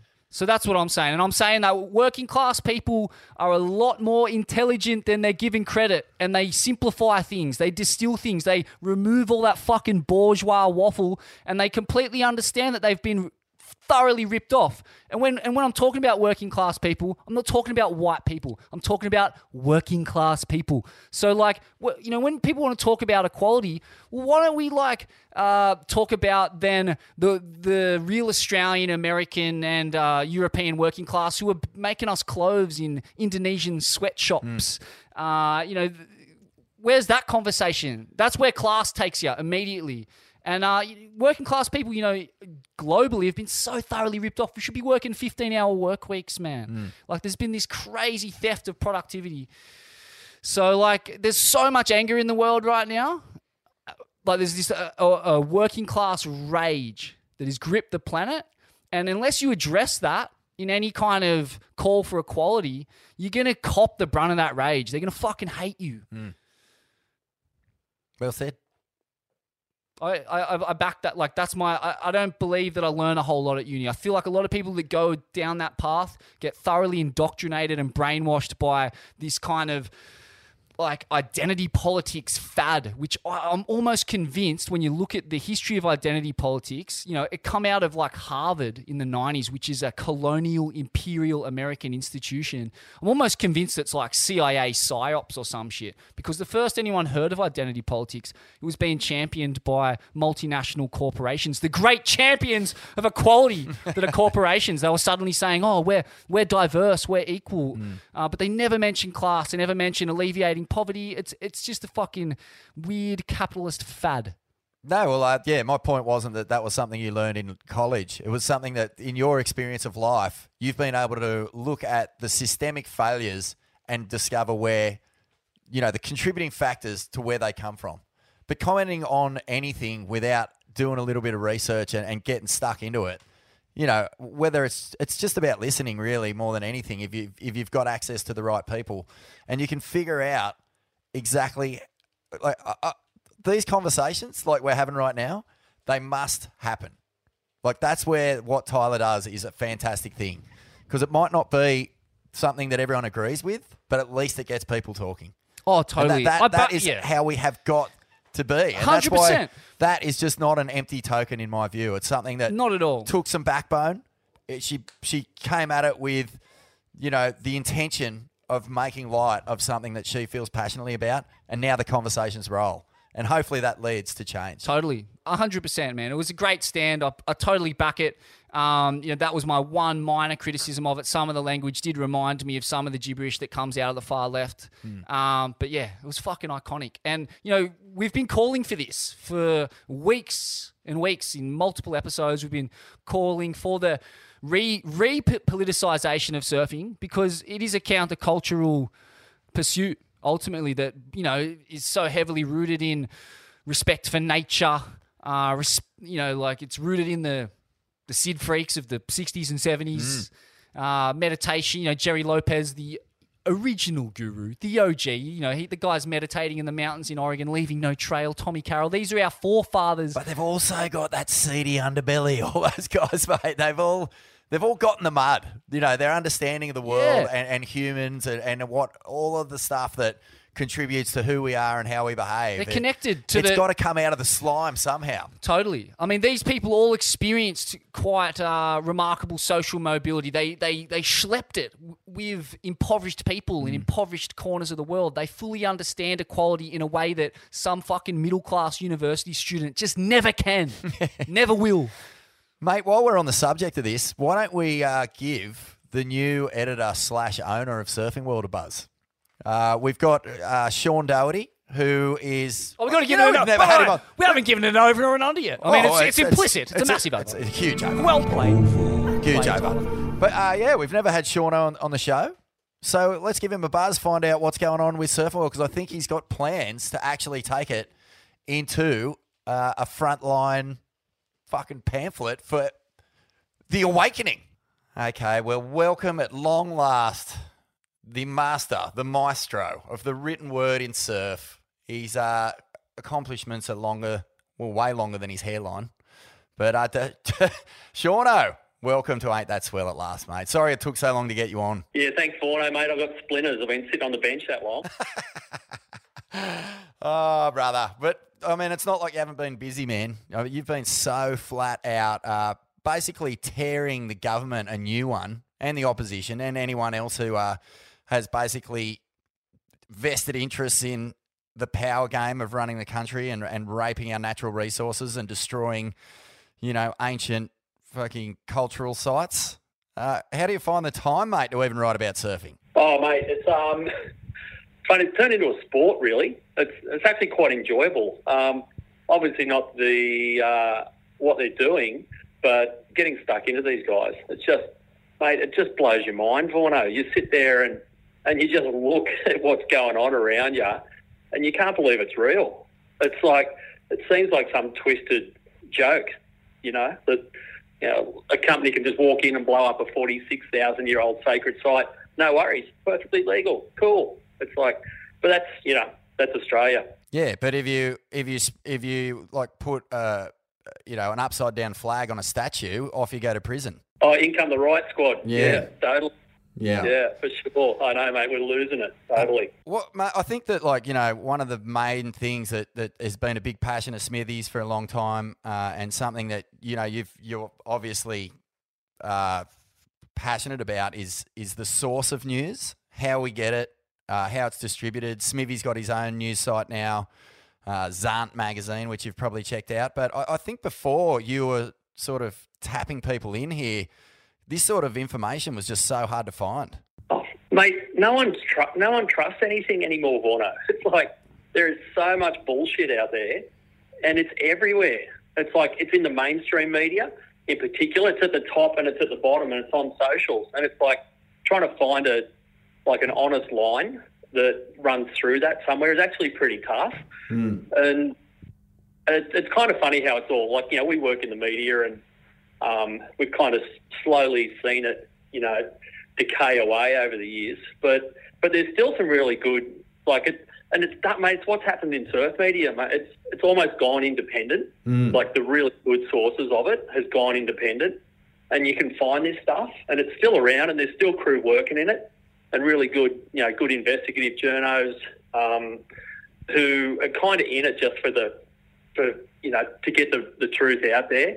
and it's not attached to any huge business model, and it's kind of, it's where we've landed. But people, mate, it's just kind of looking at what's happened in this lockdown thing. It's twisted. Just the amount of bullshit that's floating around out there right now. It's funny what you say there about trust, because is the surf media, is that the canary in the coal mine for the bigger media corporations? Because, I mean, almost every single major title that had, immense power pretty much for the entire duration of the surf industry has just about disappeared. Mate, you think back like 20 years when you and I were in those offices, they're on like the 5th floor, and you had another 2 floors above you of all these idiots that running around, running the show in suits. And you look at it now, mate, I'm literally doing this interview in my back room, and it's like the spare beds in here and there's shit everywhere, and that's the Surfing World office. I know. Well, this is the great irony of all the things. The longest running surf mag in Australia by a long shot, and then the second longest running mag in the world, Surfing World, which, I was editor of for 10 years. I think Reggae was the editor at one stage. Kidman did a stint there. Now yourself. Why, mate? Why do it to yourself? Why get into print publishing at this stage of the game? Oh, why the fuck would you buy a surf mag? Seriously. No, like me and Johnny, because Johnny Frank's in as well.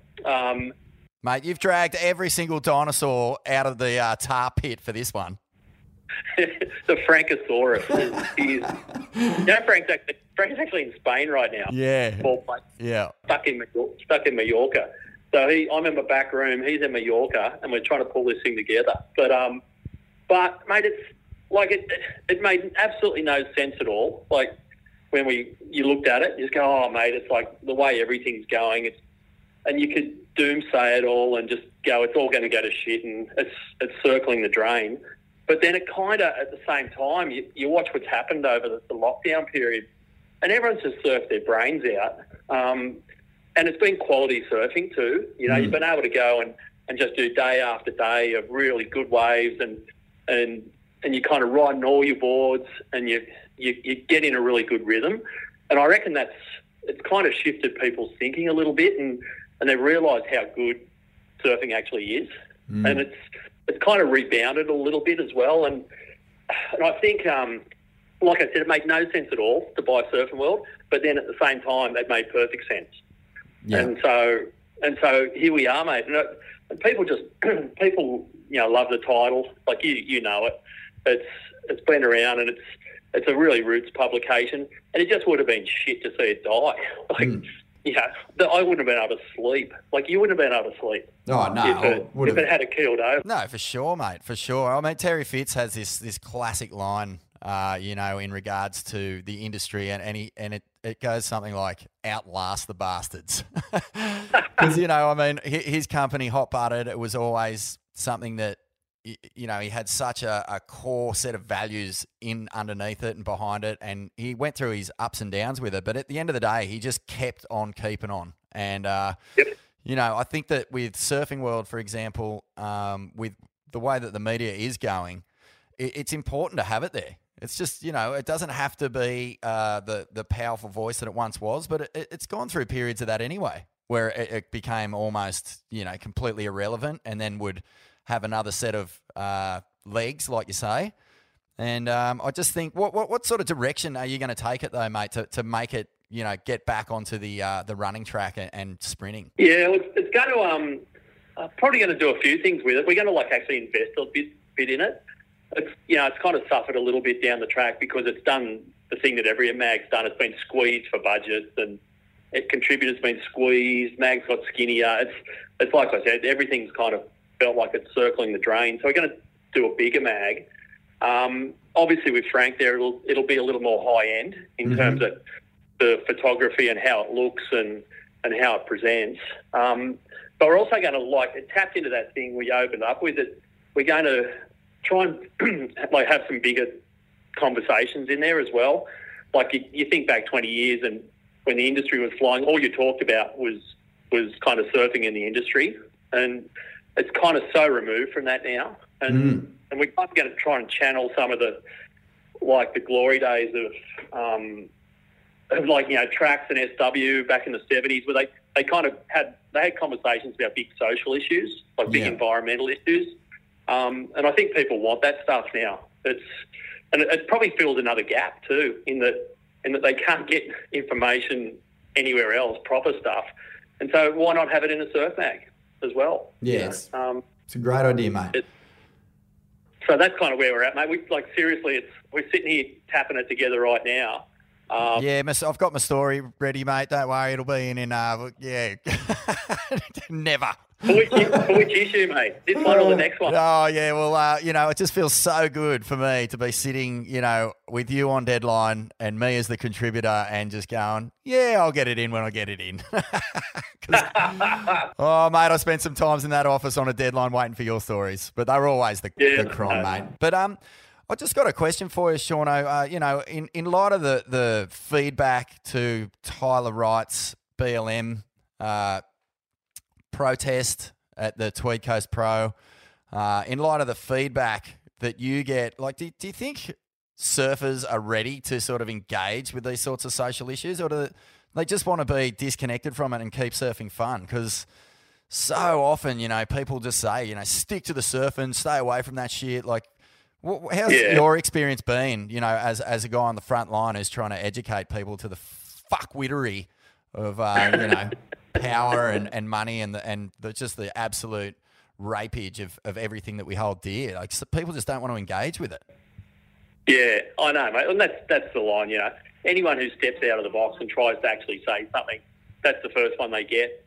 But it's been kind of interesting to watch. We did it with the bite thing, and that was the first time a whole heap of crew have probably done anything in terms of an environmental statement and got out there and kind of put their neck out there a little bit, and because it's argue against fossil fuels. The first thing any dickhead says, mate, how did you get to the beach, mate? What's your board made of, mate? Oh yeah.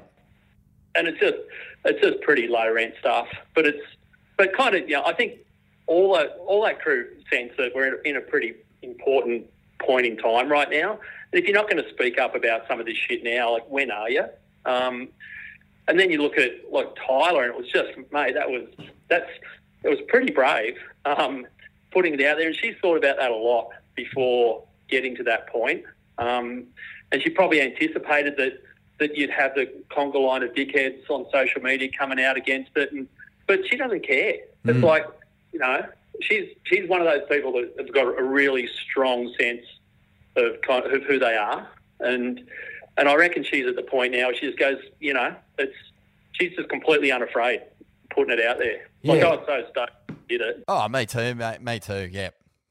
And I reckon that's just a start for her, and she's going to be amazing. You saw her growth, as a person, winning a world titles, and she got more comfortable in that space, and now she's kind of got a bit of a platform. Well, she wants her. She's really evolved and looking to take it next level. So I'm excited to see where this is going to go. Yeah, I mean, it's one thing to achieve stuff and, it means something to you. It's another thing to use that platform and try and actually create some meaningful change around you and make the world a better place. I think exactly what you say. She thought about it long and hard, and I just don't put really much... I don't know. I've seen some sort of comments around the place that it was a hollow gesture, and I just don't understand how you could even think that. No, mate, it's got to start somewhere. That's the other thing. It's got to start with a gesture before and you can throw yourself into the deep end with everything. You've got to, and that's like what we did with the bike. A lot of the crew hadn't done anything in terms of an environmental protest, so you kind of had to walk in gently with it. But then by the end of it, and I think it was good because they had safety in numbers too. There was shitloads of people involved and people turning up, and it was clear that it was pretty important to people, so they felt safe, But then you had you had Mick and John, Owen, all that crew turn up at paddle outs, and it was pretty sick. And the bike was good, and at the end of the day, it actually counted. But that's the other thing, mate. They've got these big profiles, and it counts, mate.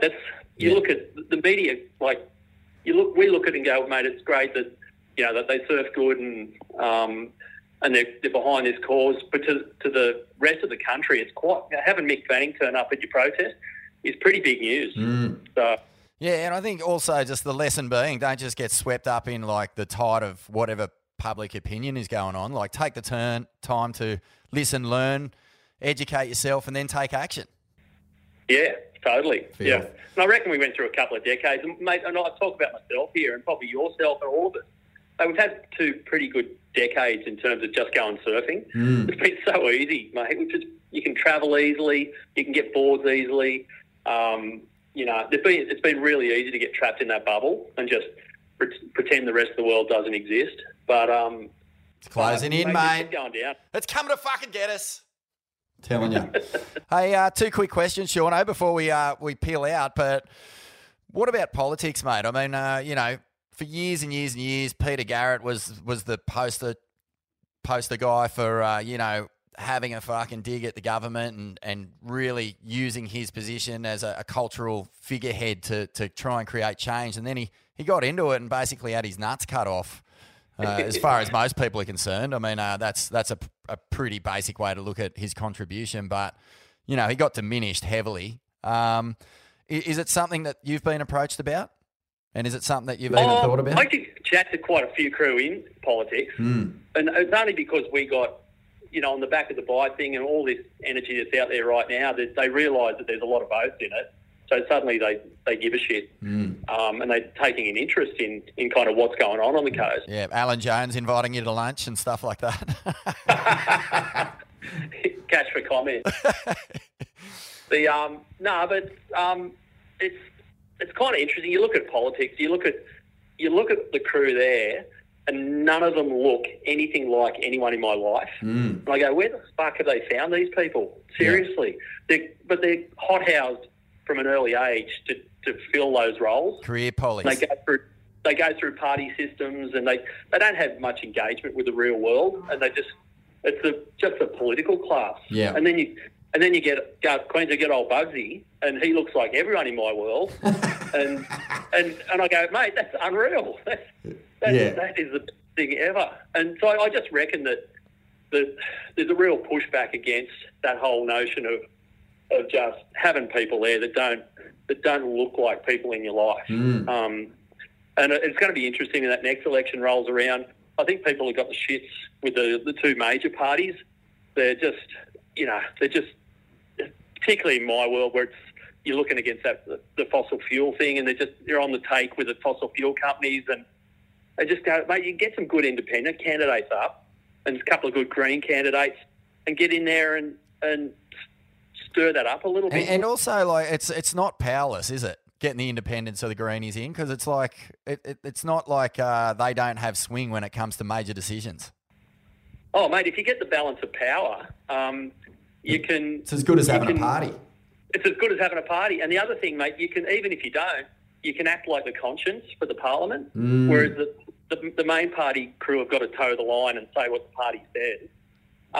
Mate, if you're independent, you can say whatever you like, and if it's bullshit and it's wrong and it's corrupt, you can call it out. There's a bunch of crew in there now doing it. I think there's doing great stuff. There's a full propaganda campaign about I guess it's underlying, but voting for either, and especially in American politics more so than here, but like it's a wasted vote if you don't go for one of the 2 parties. It's not that system here though. No. Vote one, Bugs. No, you can make a difference by voting independent. Like, and we had down here in the last election, Damo ran as an independent here in Torquay. And, mate, he stirred him up. And we didn't find out till, he had enough votes, because it's the most marginal electorate in the country down here. Yeah. And he had enough votes to cover the difference between the 2 of them. So whoever his preferences got, they won. Mate, you should have... So that's power straight off the bat before you even get in there. You should have seen the performance, those guys crawling up his arse. But, mate, he actually... It really, he played it well, got some good stuff done for the local area here. But we found out later, 6 months later, Labor were about to World Heritage List the Bight, or nominate it. Wow. Just to win this seat here. That's how badly they wanted it. Wow. So it kind of gives you an idea that that's once you get into it, you can really change shit. Even just on a small scale, even just by one guy like Damo just run it. Yeah. It almost locked up that whole thing. Well, get in there. Make sure you vote. Vote for your fucking where your values lie. And the other thing is, let's vote Bugs in, eh? Let's get some fucking shadow boxing in the Senate. I want to see him just get up there, start doing his speech, and midway through, just start, lip syncing to Born to Be Wild and shadow boxing. Oh, forget shadow boxing, Vaughan. I want to see him start to drop cunts. Put a cup on the chin, Rabs. Welcome, Smithy. Welcome to the interview. So we've gone through a few big topics here with Shauno. Ain't That Swell, proud supporters and partners of Surfing World as it enters the next phases of its life as an independent, newspaper of surf. We've got the editor on the line, Sean Doherty. And is there anything you want to just, pick his brain on while we've got him? I don't know what you've already covered, but I saw an interesting meme just today on Redfish Stream. I think it's like a kind of an anarchist news website or some kind of, it's definitely running a pretty anti-capitalist narrative, but it said environmentalism without class struggle is just gardening. What do you make of that, Shauno? Oh, true, mate. It's all in the one bucket, the whole thing. And it's, but you look at all the stuff that's going on environmentally and around this country, it's all tied to someone doing something shifty and making money at the other end of it. And you look at where all the money's gone in this country, and it's just getting siphoned out of this country and given to corporates at the expense of punters. It's just creating this huge inequality. And so the two are kind of hand in hand, really. You're fighting one, you're fighting the other, I reckon. I think that's my main critique or criticism of the green movement in Australia anyway, is that it often... it's kind of voting base is often you kind of university educated, middle class, inner city or even just quite far left wing. And they can be quite dismissive of the working class and they can kind of ignore that class struggle and they can often be almost straight up antagonists of the working class, and they can also be very misanthropic. You often hear a lot, because I grew up in the inner city, surrounded by these people, and they, you kind of hear people saying, "Oh, humans are a plague," and they can be so far to the left that they're almost just a counterbalance to the fucking far right wing wackos, and it's like, I don't know, both those kinds of extreme polarities are unhelpful, I find. Yeah, you got to keep it real. That's the other thing, and you got to realise you live in a world where you've got to make things work, and people have got to work and got to have jobs, and kind of get that. And if you do, become too puritanical on the other side of that, it does become a turn off. But then you flip it around the other way, and you got ScoMo in high vis doing welding. And at the same time, he's ripping off every worker in this country and giving their money to the giant corporates. That's right. It's just bullshit. Yeah, that's right. I mean, if you tax the corporates and you get like a stipend for the workers, and you get a kind of universal basic income or something like that, it then takes all that pressure away from having to, rape the environment for money. So, it's all about giving workers something to do or giving them money, because often people's jobs are what's at stake. Like it's often this kind of argument where it's like either the environment or jobs. It's just such a tough one. It's been such a tough one for the Greens to figure out, because you take away, the timber industry or whatever from Tasmania, and you've put fucking thousands of people out of work, or you take away certain kinds of mining, and it's the same problem. I don't know.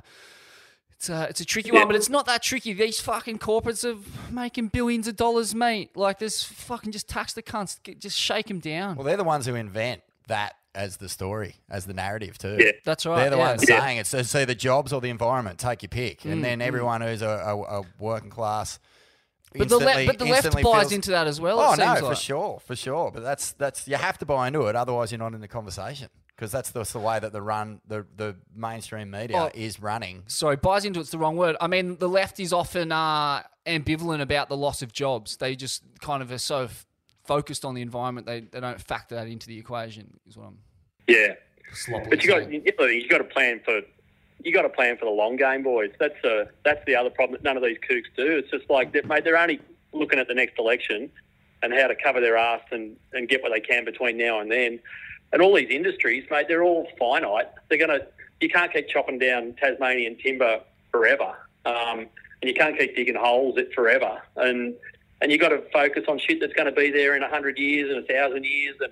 And you've got this big beautiful country here, and you turn it into a quarry when people will pay you forever to come here and hang out.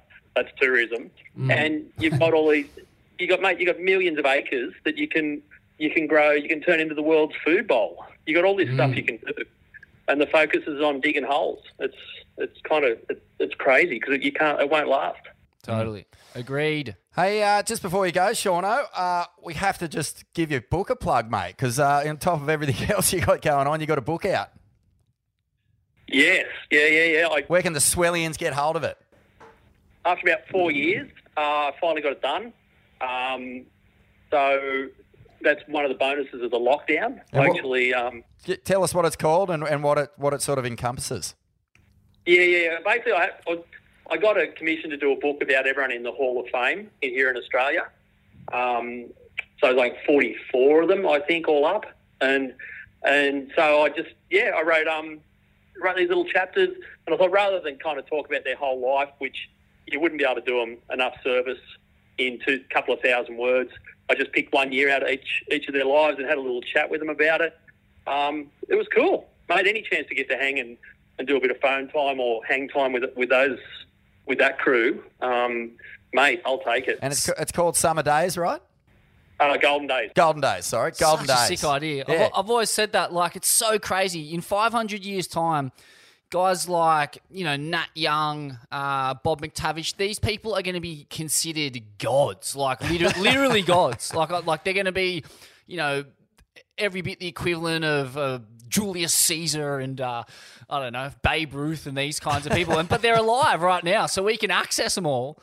It's such a crazy, crazy thing. We live in this time where we still have access to these people who invented this pastime that's it's in a perpetual growth phase. Like where surfing will be in 500 years if the planet still exists is going to be crazy. And these people was there, you've done so much time in the surf media, Shauno. Was there a story that surprised you in the writing of this book? Was there something that you went, wow, I didn't know that about one of the Hall of Famers? Oh yeah, there was a pretty good one. Naughty Paul's had a beauty. Scum Valley's finest herself. Yeah. The year she won the world title, in the middle of it, she went on a holiday to Africa. And not like, when I say Africa, it's not like she didn't go to South Africa or to a safari park. She went to I think it was in Equatorial Guinea, from memory.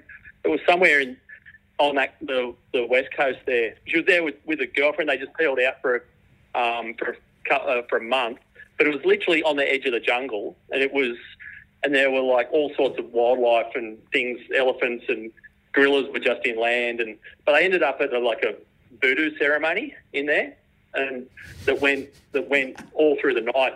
And she was freaking out because it was full voodoo. These guys were on all this stuff, and they were freaking out. They thought they were going to get chucked into a pot there at one stage. But at the end of it, the high priest comes up to her and says, at the end of you will be number one in what you do. Okay. Wow. He said that to Pauline, and then 3 months later, she was. No way. Far out. Oh, and that priest was the one who crowned her the ASP champion that year? Is that part of it? Or? Yeah, they flew him in from Guinea. That's for the ceremony. Gary Elkinen get the number of that guy and fly over there before the World Masters.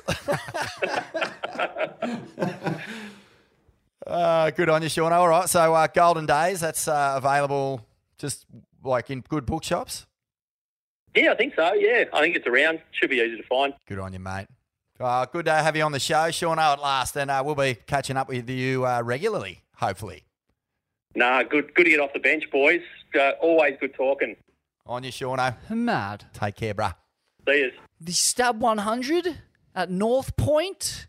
Here we are at the one and only North Point. Jack Robinson. Jay Davies. Jacob Wilcox. Cale Walsh. Thundering cone off. Yeah, it was impressive. Great concept. Thoroughly enjoyed it. Quick few highlights from it. I loved every bit of it, but I guess probably my favourite part of the 100 minutes of North Point action was the local call lord, Ollie Henry, paddling over the top of the pack and just stuffing a 8-foot stand-tall Monstro cone. He waited his time in the pecking order there, and he went. And gave himself a good little, profile boost in the process. Yeah, no doubt. I mean, the boys in the Surf 100 heat couldn't shut up about it. They couldn't believe the thickness and girth of the pit he packed. Jack Robbo was kind of demanding that he sell it to him. Yeah, sell him the wave, and was going, kind of going, "You've better fucking go, Ollie!" And go he did. Offered him 300 clams for a wave, which is kind of a bargain, really, because like you said, it is a big profile boost. Won't be forgetting $300. $300 for a wave like that. Is it enough? Is that was kind of one of the talking points that came out of it, right? It is. I mean, if I was up, I'd be paying someone $300 to take it off me. I'd be freaking. Kidding me? Oh, it was a big one. Yeah. Oh, it was a mega one. Concept-wise, just to see something so new, to have all the surfers mic'd up, to have the commentary panel that they had in there, and just, fuck, man. I mean, you got to hand it to Stab. We always do. We're pretty generous, I think, when it comes to sort of tipping the hat to Macintosh and just how gung-ho he is with putting a new idea out and throwing every last, fucking bit of energy and coin that he's got into it. He's done it again. He's partnered with Dane Reynolds in this concept. Oh, fair dinkum. Yeah. So, man, it's coming from the chorus of the core lord. It's a core concept, and it's kicked a goal here. Jack Robbo obviously won the event, and I mean, the kid, he's not so much a kid anymore, but he is just on another level. He is an interplanetary cone genius. He's the Doctor Who. He's a time bandit. He just rams that TARDIS through endless time tunnel. The way he knifes into him is crazy. He has this very unique ability to just swoop in majestically like a sparrow and just weave through section after section. Yeah, it's crazy.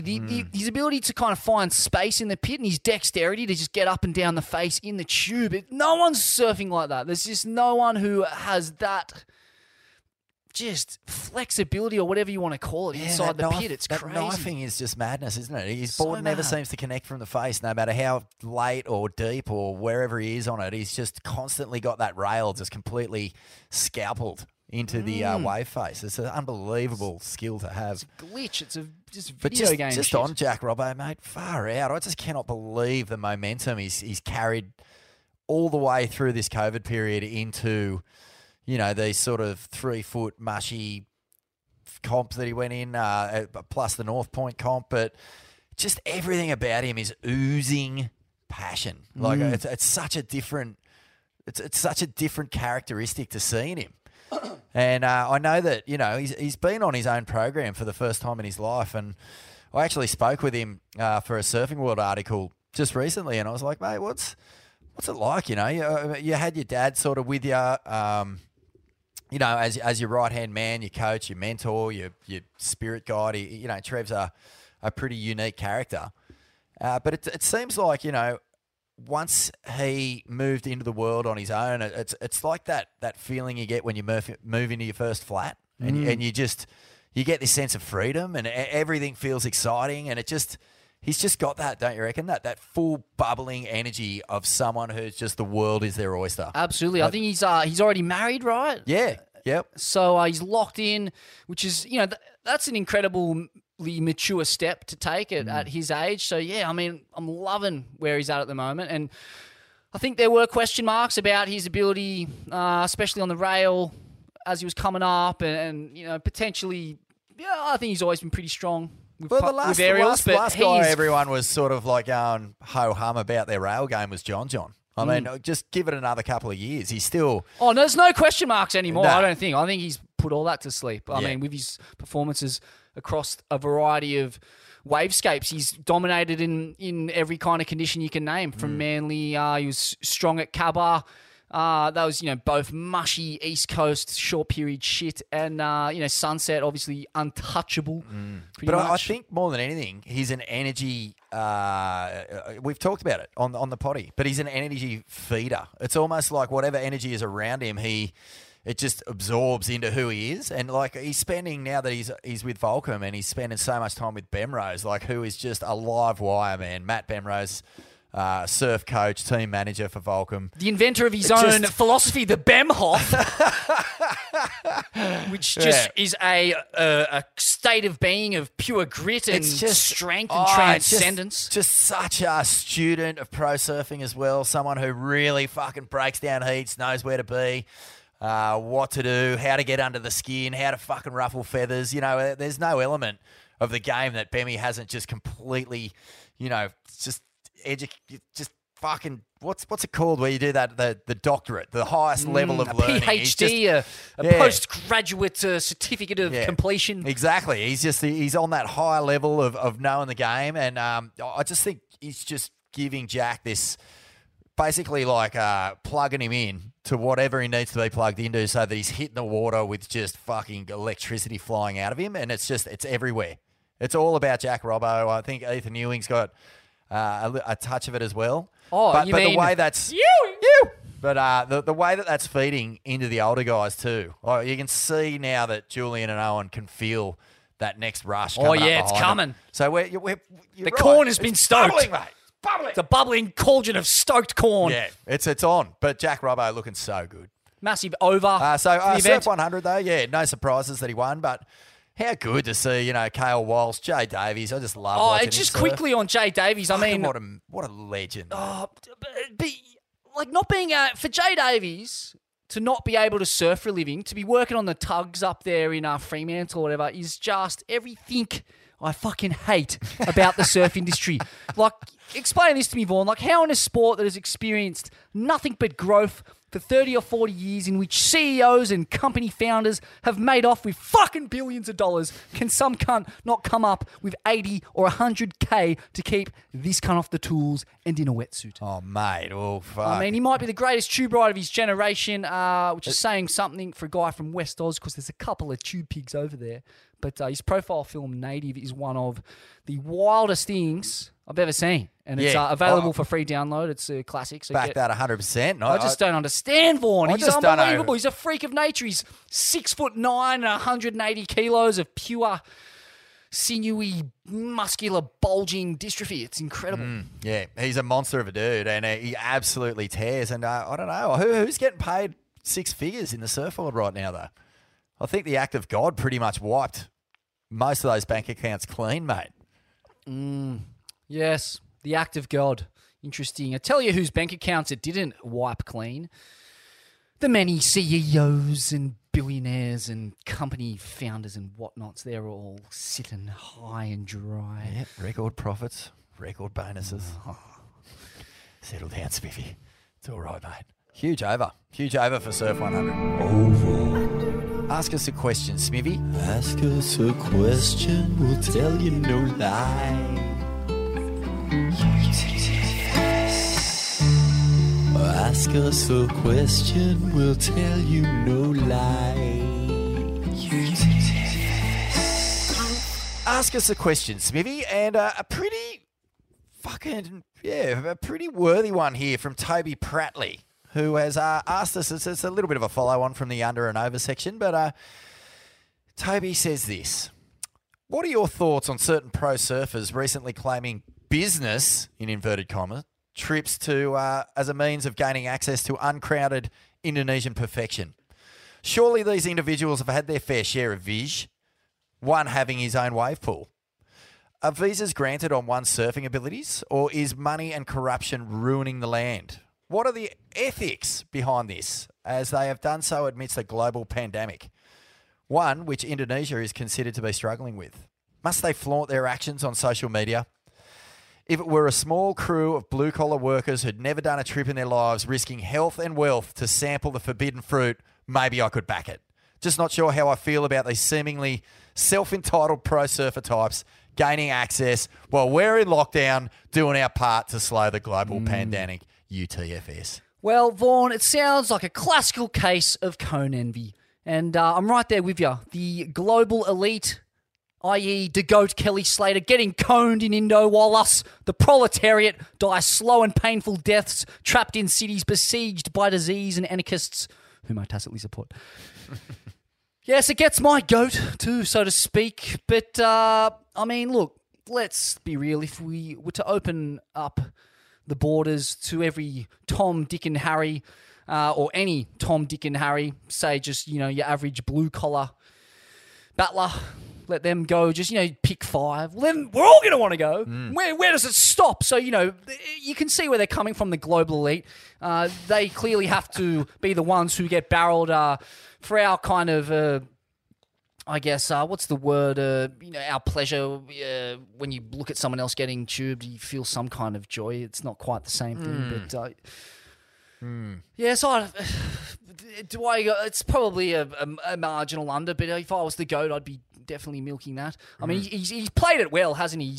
He's left his besieged country as it catches fire and amidst looting and protests and heat waves, and he's landed in Australia for the best winter on record, and he's just bypassing, skipping through Indo on the way home for the American winter. You pretty much couldn't have played it any better. Yep, classic GOAT. Classic GOAT. And, he's copping his fair share of critics, but when doesn't he? He can't really move these days without having 50% of the surf world just doing a big old cacker on whatever post he puts up. Am I backing it? The whole idea of surfers sneaking into Indo and getting pitted?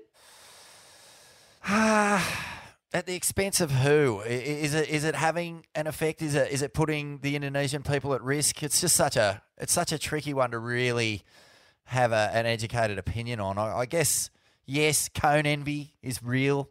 I'm suffering it now that the spring northerlies have kicked in. But I've had such a good run, Smithy. It's hard to get the shits at the moment.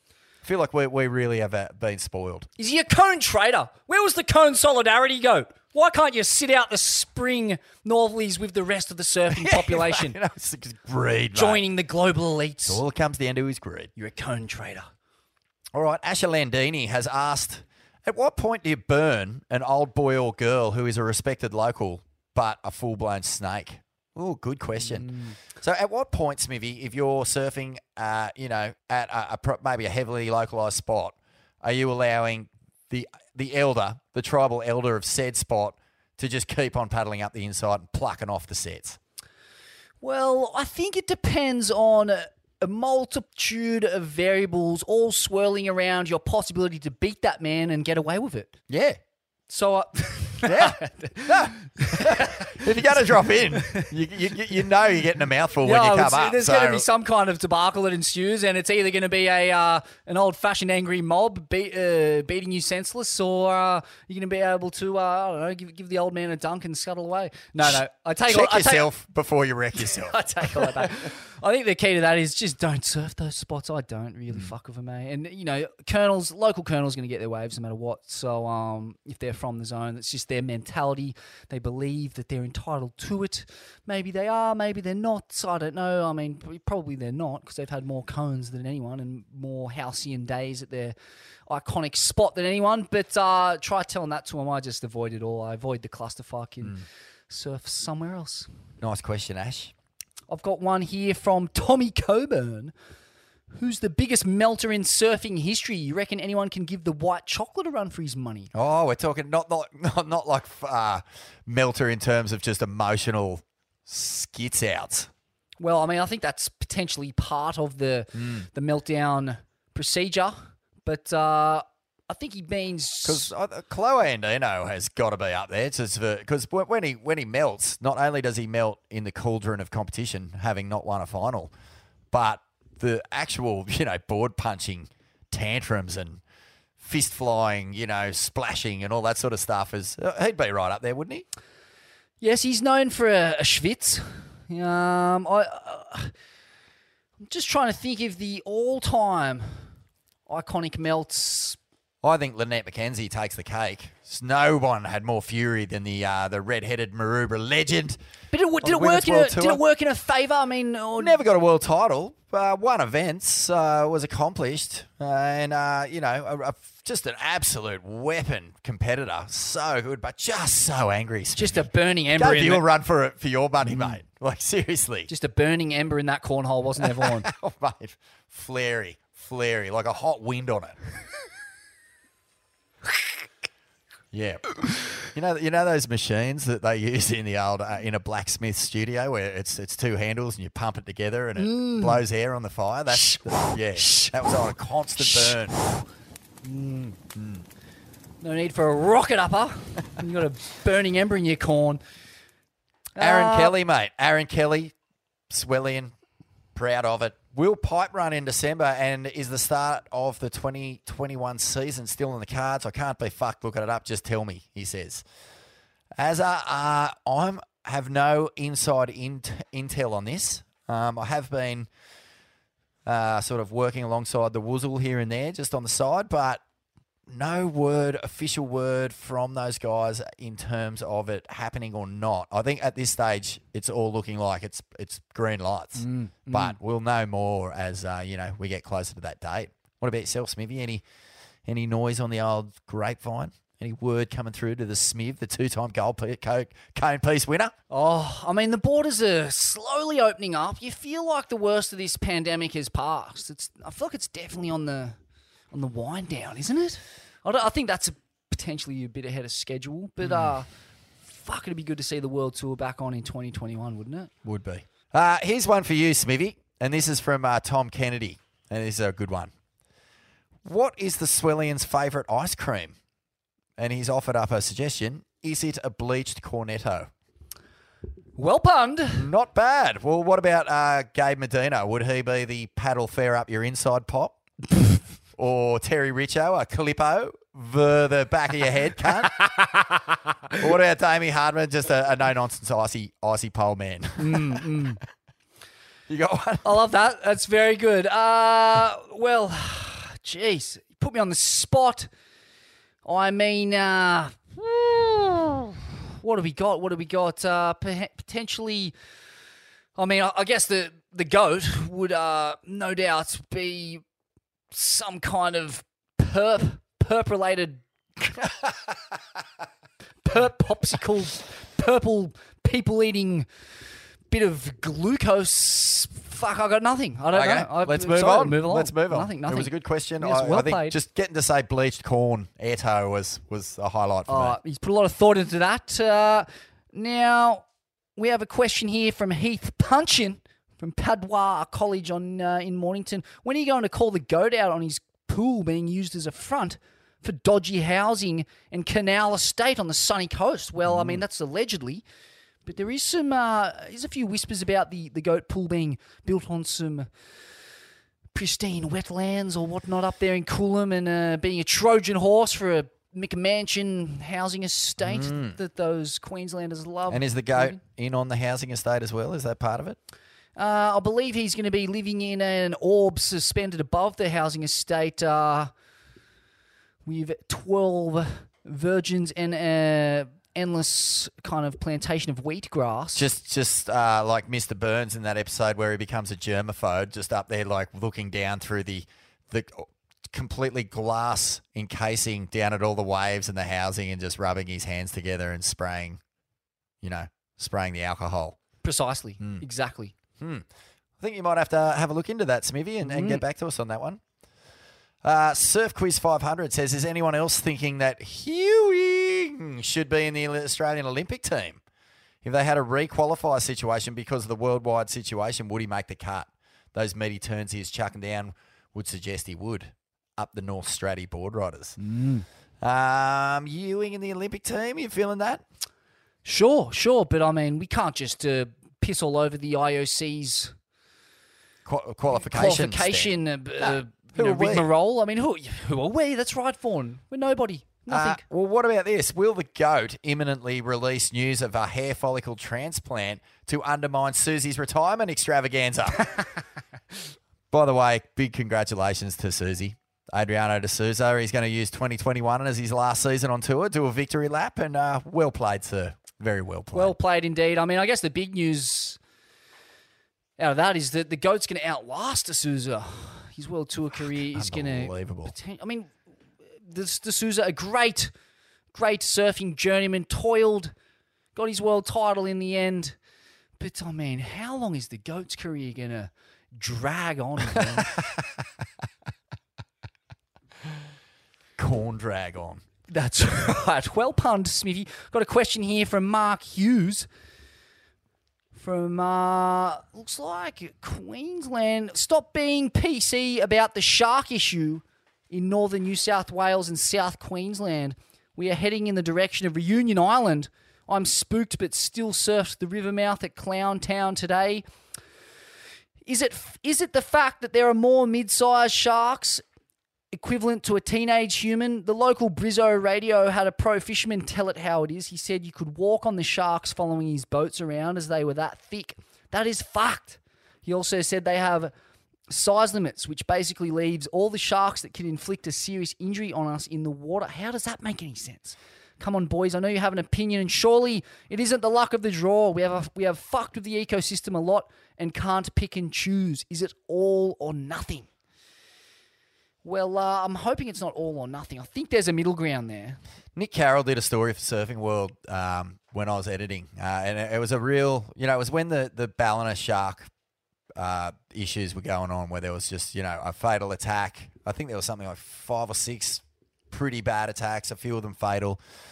And he just dug deep into every single record that there was about shark encounters in Australia. And I guess one of the heavy things is that we can't really measure how many more sharks there are in the water compared to previous years, but we can definitely see an upward trend of encounters going on. Yeah. And two things that were pretty much unequivocal, unarguable facts in his research was that on beaches where there's nets, there are almost the shark encounters and the shark attacks in those zones were almost diminished to nothing. I mean, they do happen, but almost, a huge effect on the safety of swimmers and surfers. I'll see if I can drag it out, Smithy, and give you some facts for the next ep, because this is what it's a really interesting story. I mean, I've done a bunch of stories on the topic, and this is what I know. These are the facts. So great whites were put on the endangered list around about 94, 95, and the way they made it onto the endangered protected list was through primarily they used anecdotal evidence from commercial fishermen, and it wasn't data based. It was all kind of stories and anecdotes. So that's flimsy evidence. It's not good, but it's like what we had, and sure, I back it. Why not? So that was 25 years ago. In that time, whites have been protected. I should know. I should have reread the article. I'm not sure if it was tigers and bull sharks. I doubt bull sharks would be endangered or protected. But in that 25-year period, they've definitely bred up. We don't know how fast they breed. There's people who say they breed like insects, and there's other people who say otherwise. We don't know. Like you said, in Ballina, we had a terrible run for a period there, and they then implemented drum lines and some drone surveillance at certain beaches. Really only, I think, around the North Wall zone. But since the drum lines have been in, there hasn't been an attack in 5 years, I think. So that was around about 2015, 2016. The drum lines come in. There's been one attack. It was a guy was bitten by a small bull shark, got 8 stitches, drove himself to hospital. Up on the Gold Coast, where they've had nets and drum lines, they haven't had a fatality in 62 years. I mean, that fatality the other day at Greenmount ended that run. Yeah. Nets and drum lines are super effective, but nets come at a serious cost to the wildlife. Yep. Turtles, dolphins, whales. Drum lines can catch the odd whale, but they get tangled in the rope and can be released pretty quickly because they're checked every day. So, I mean, that's all you can say, I guess. Drumlines, very effective. Drumlines and nets, super effective. I think realistically something has to be done. Like there has to be, and I think it's also a question of intention. Like if you look at it from a karmic or conservationist point of view, it's like sharks are coming into a populated area with the intention to eat. And so if they're coming in with that intention to eat and they eat the meat on the hook, then they get done they get done according to their intention and they get dragged out to sea or they potentially die.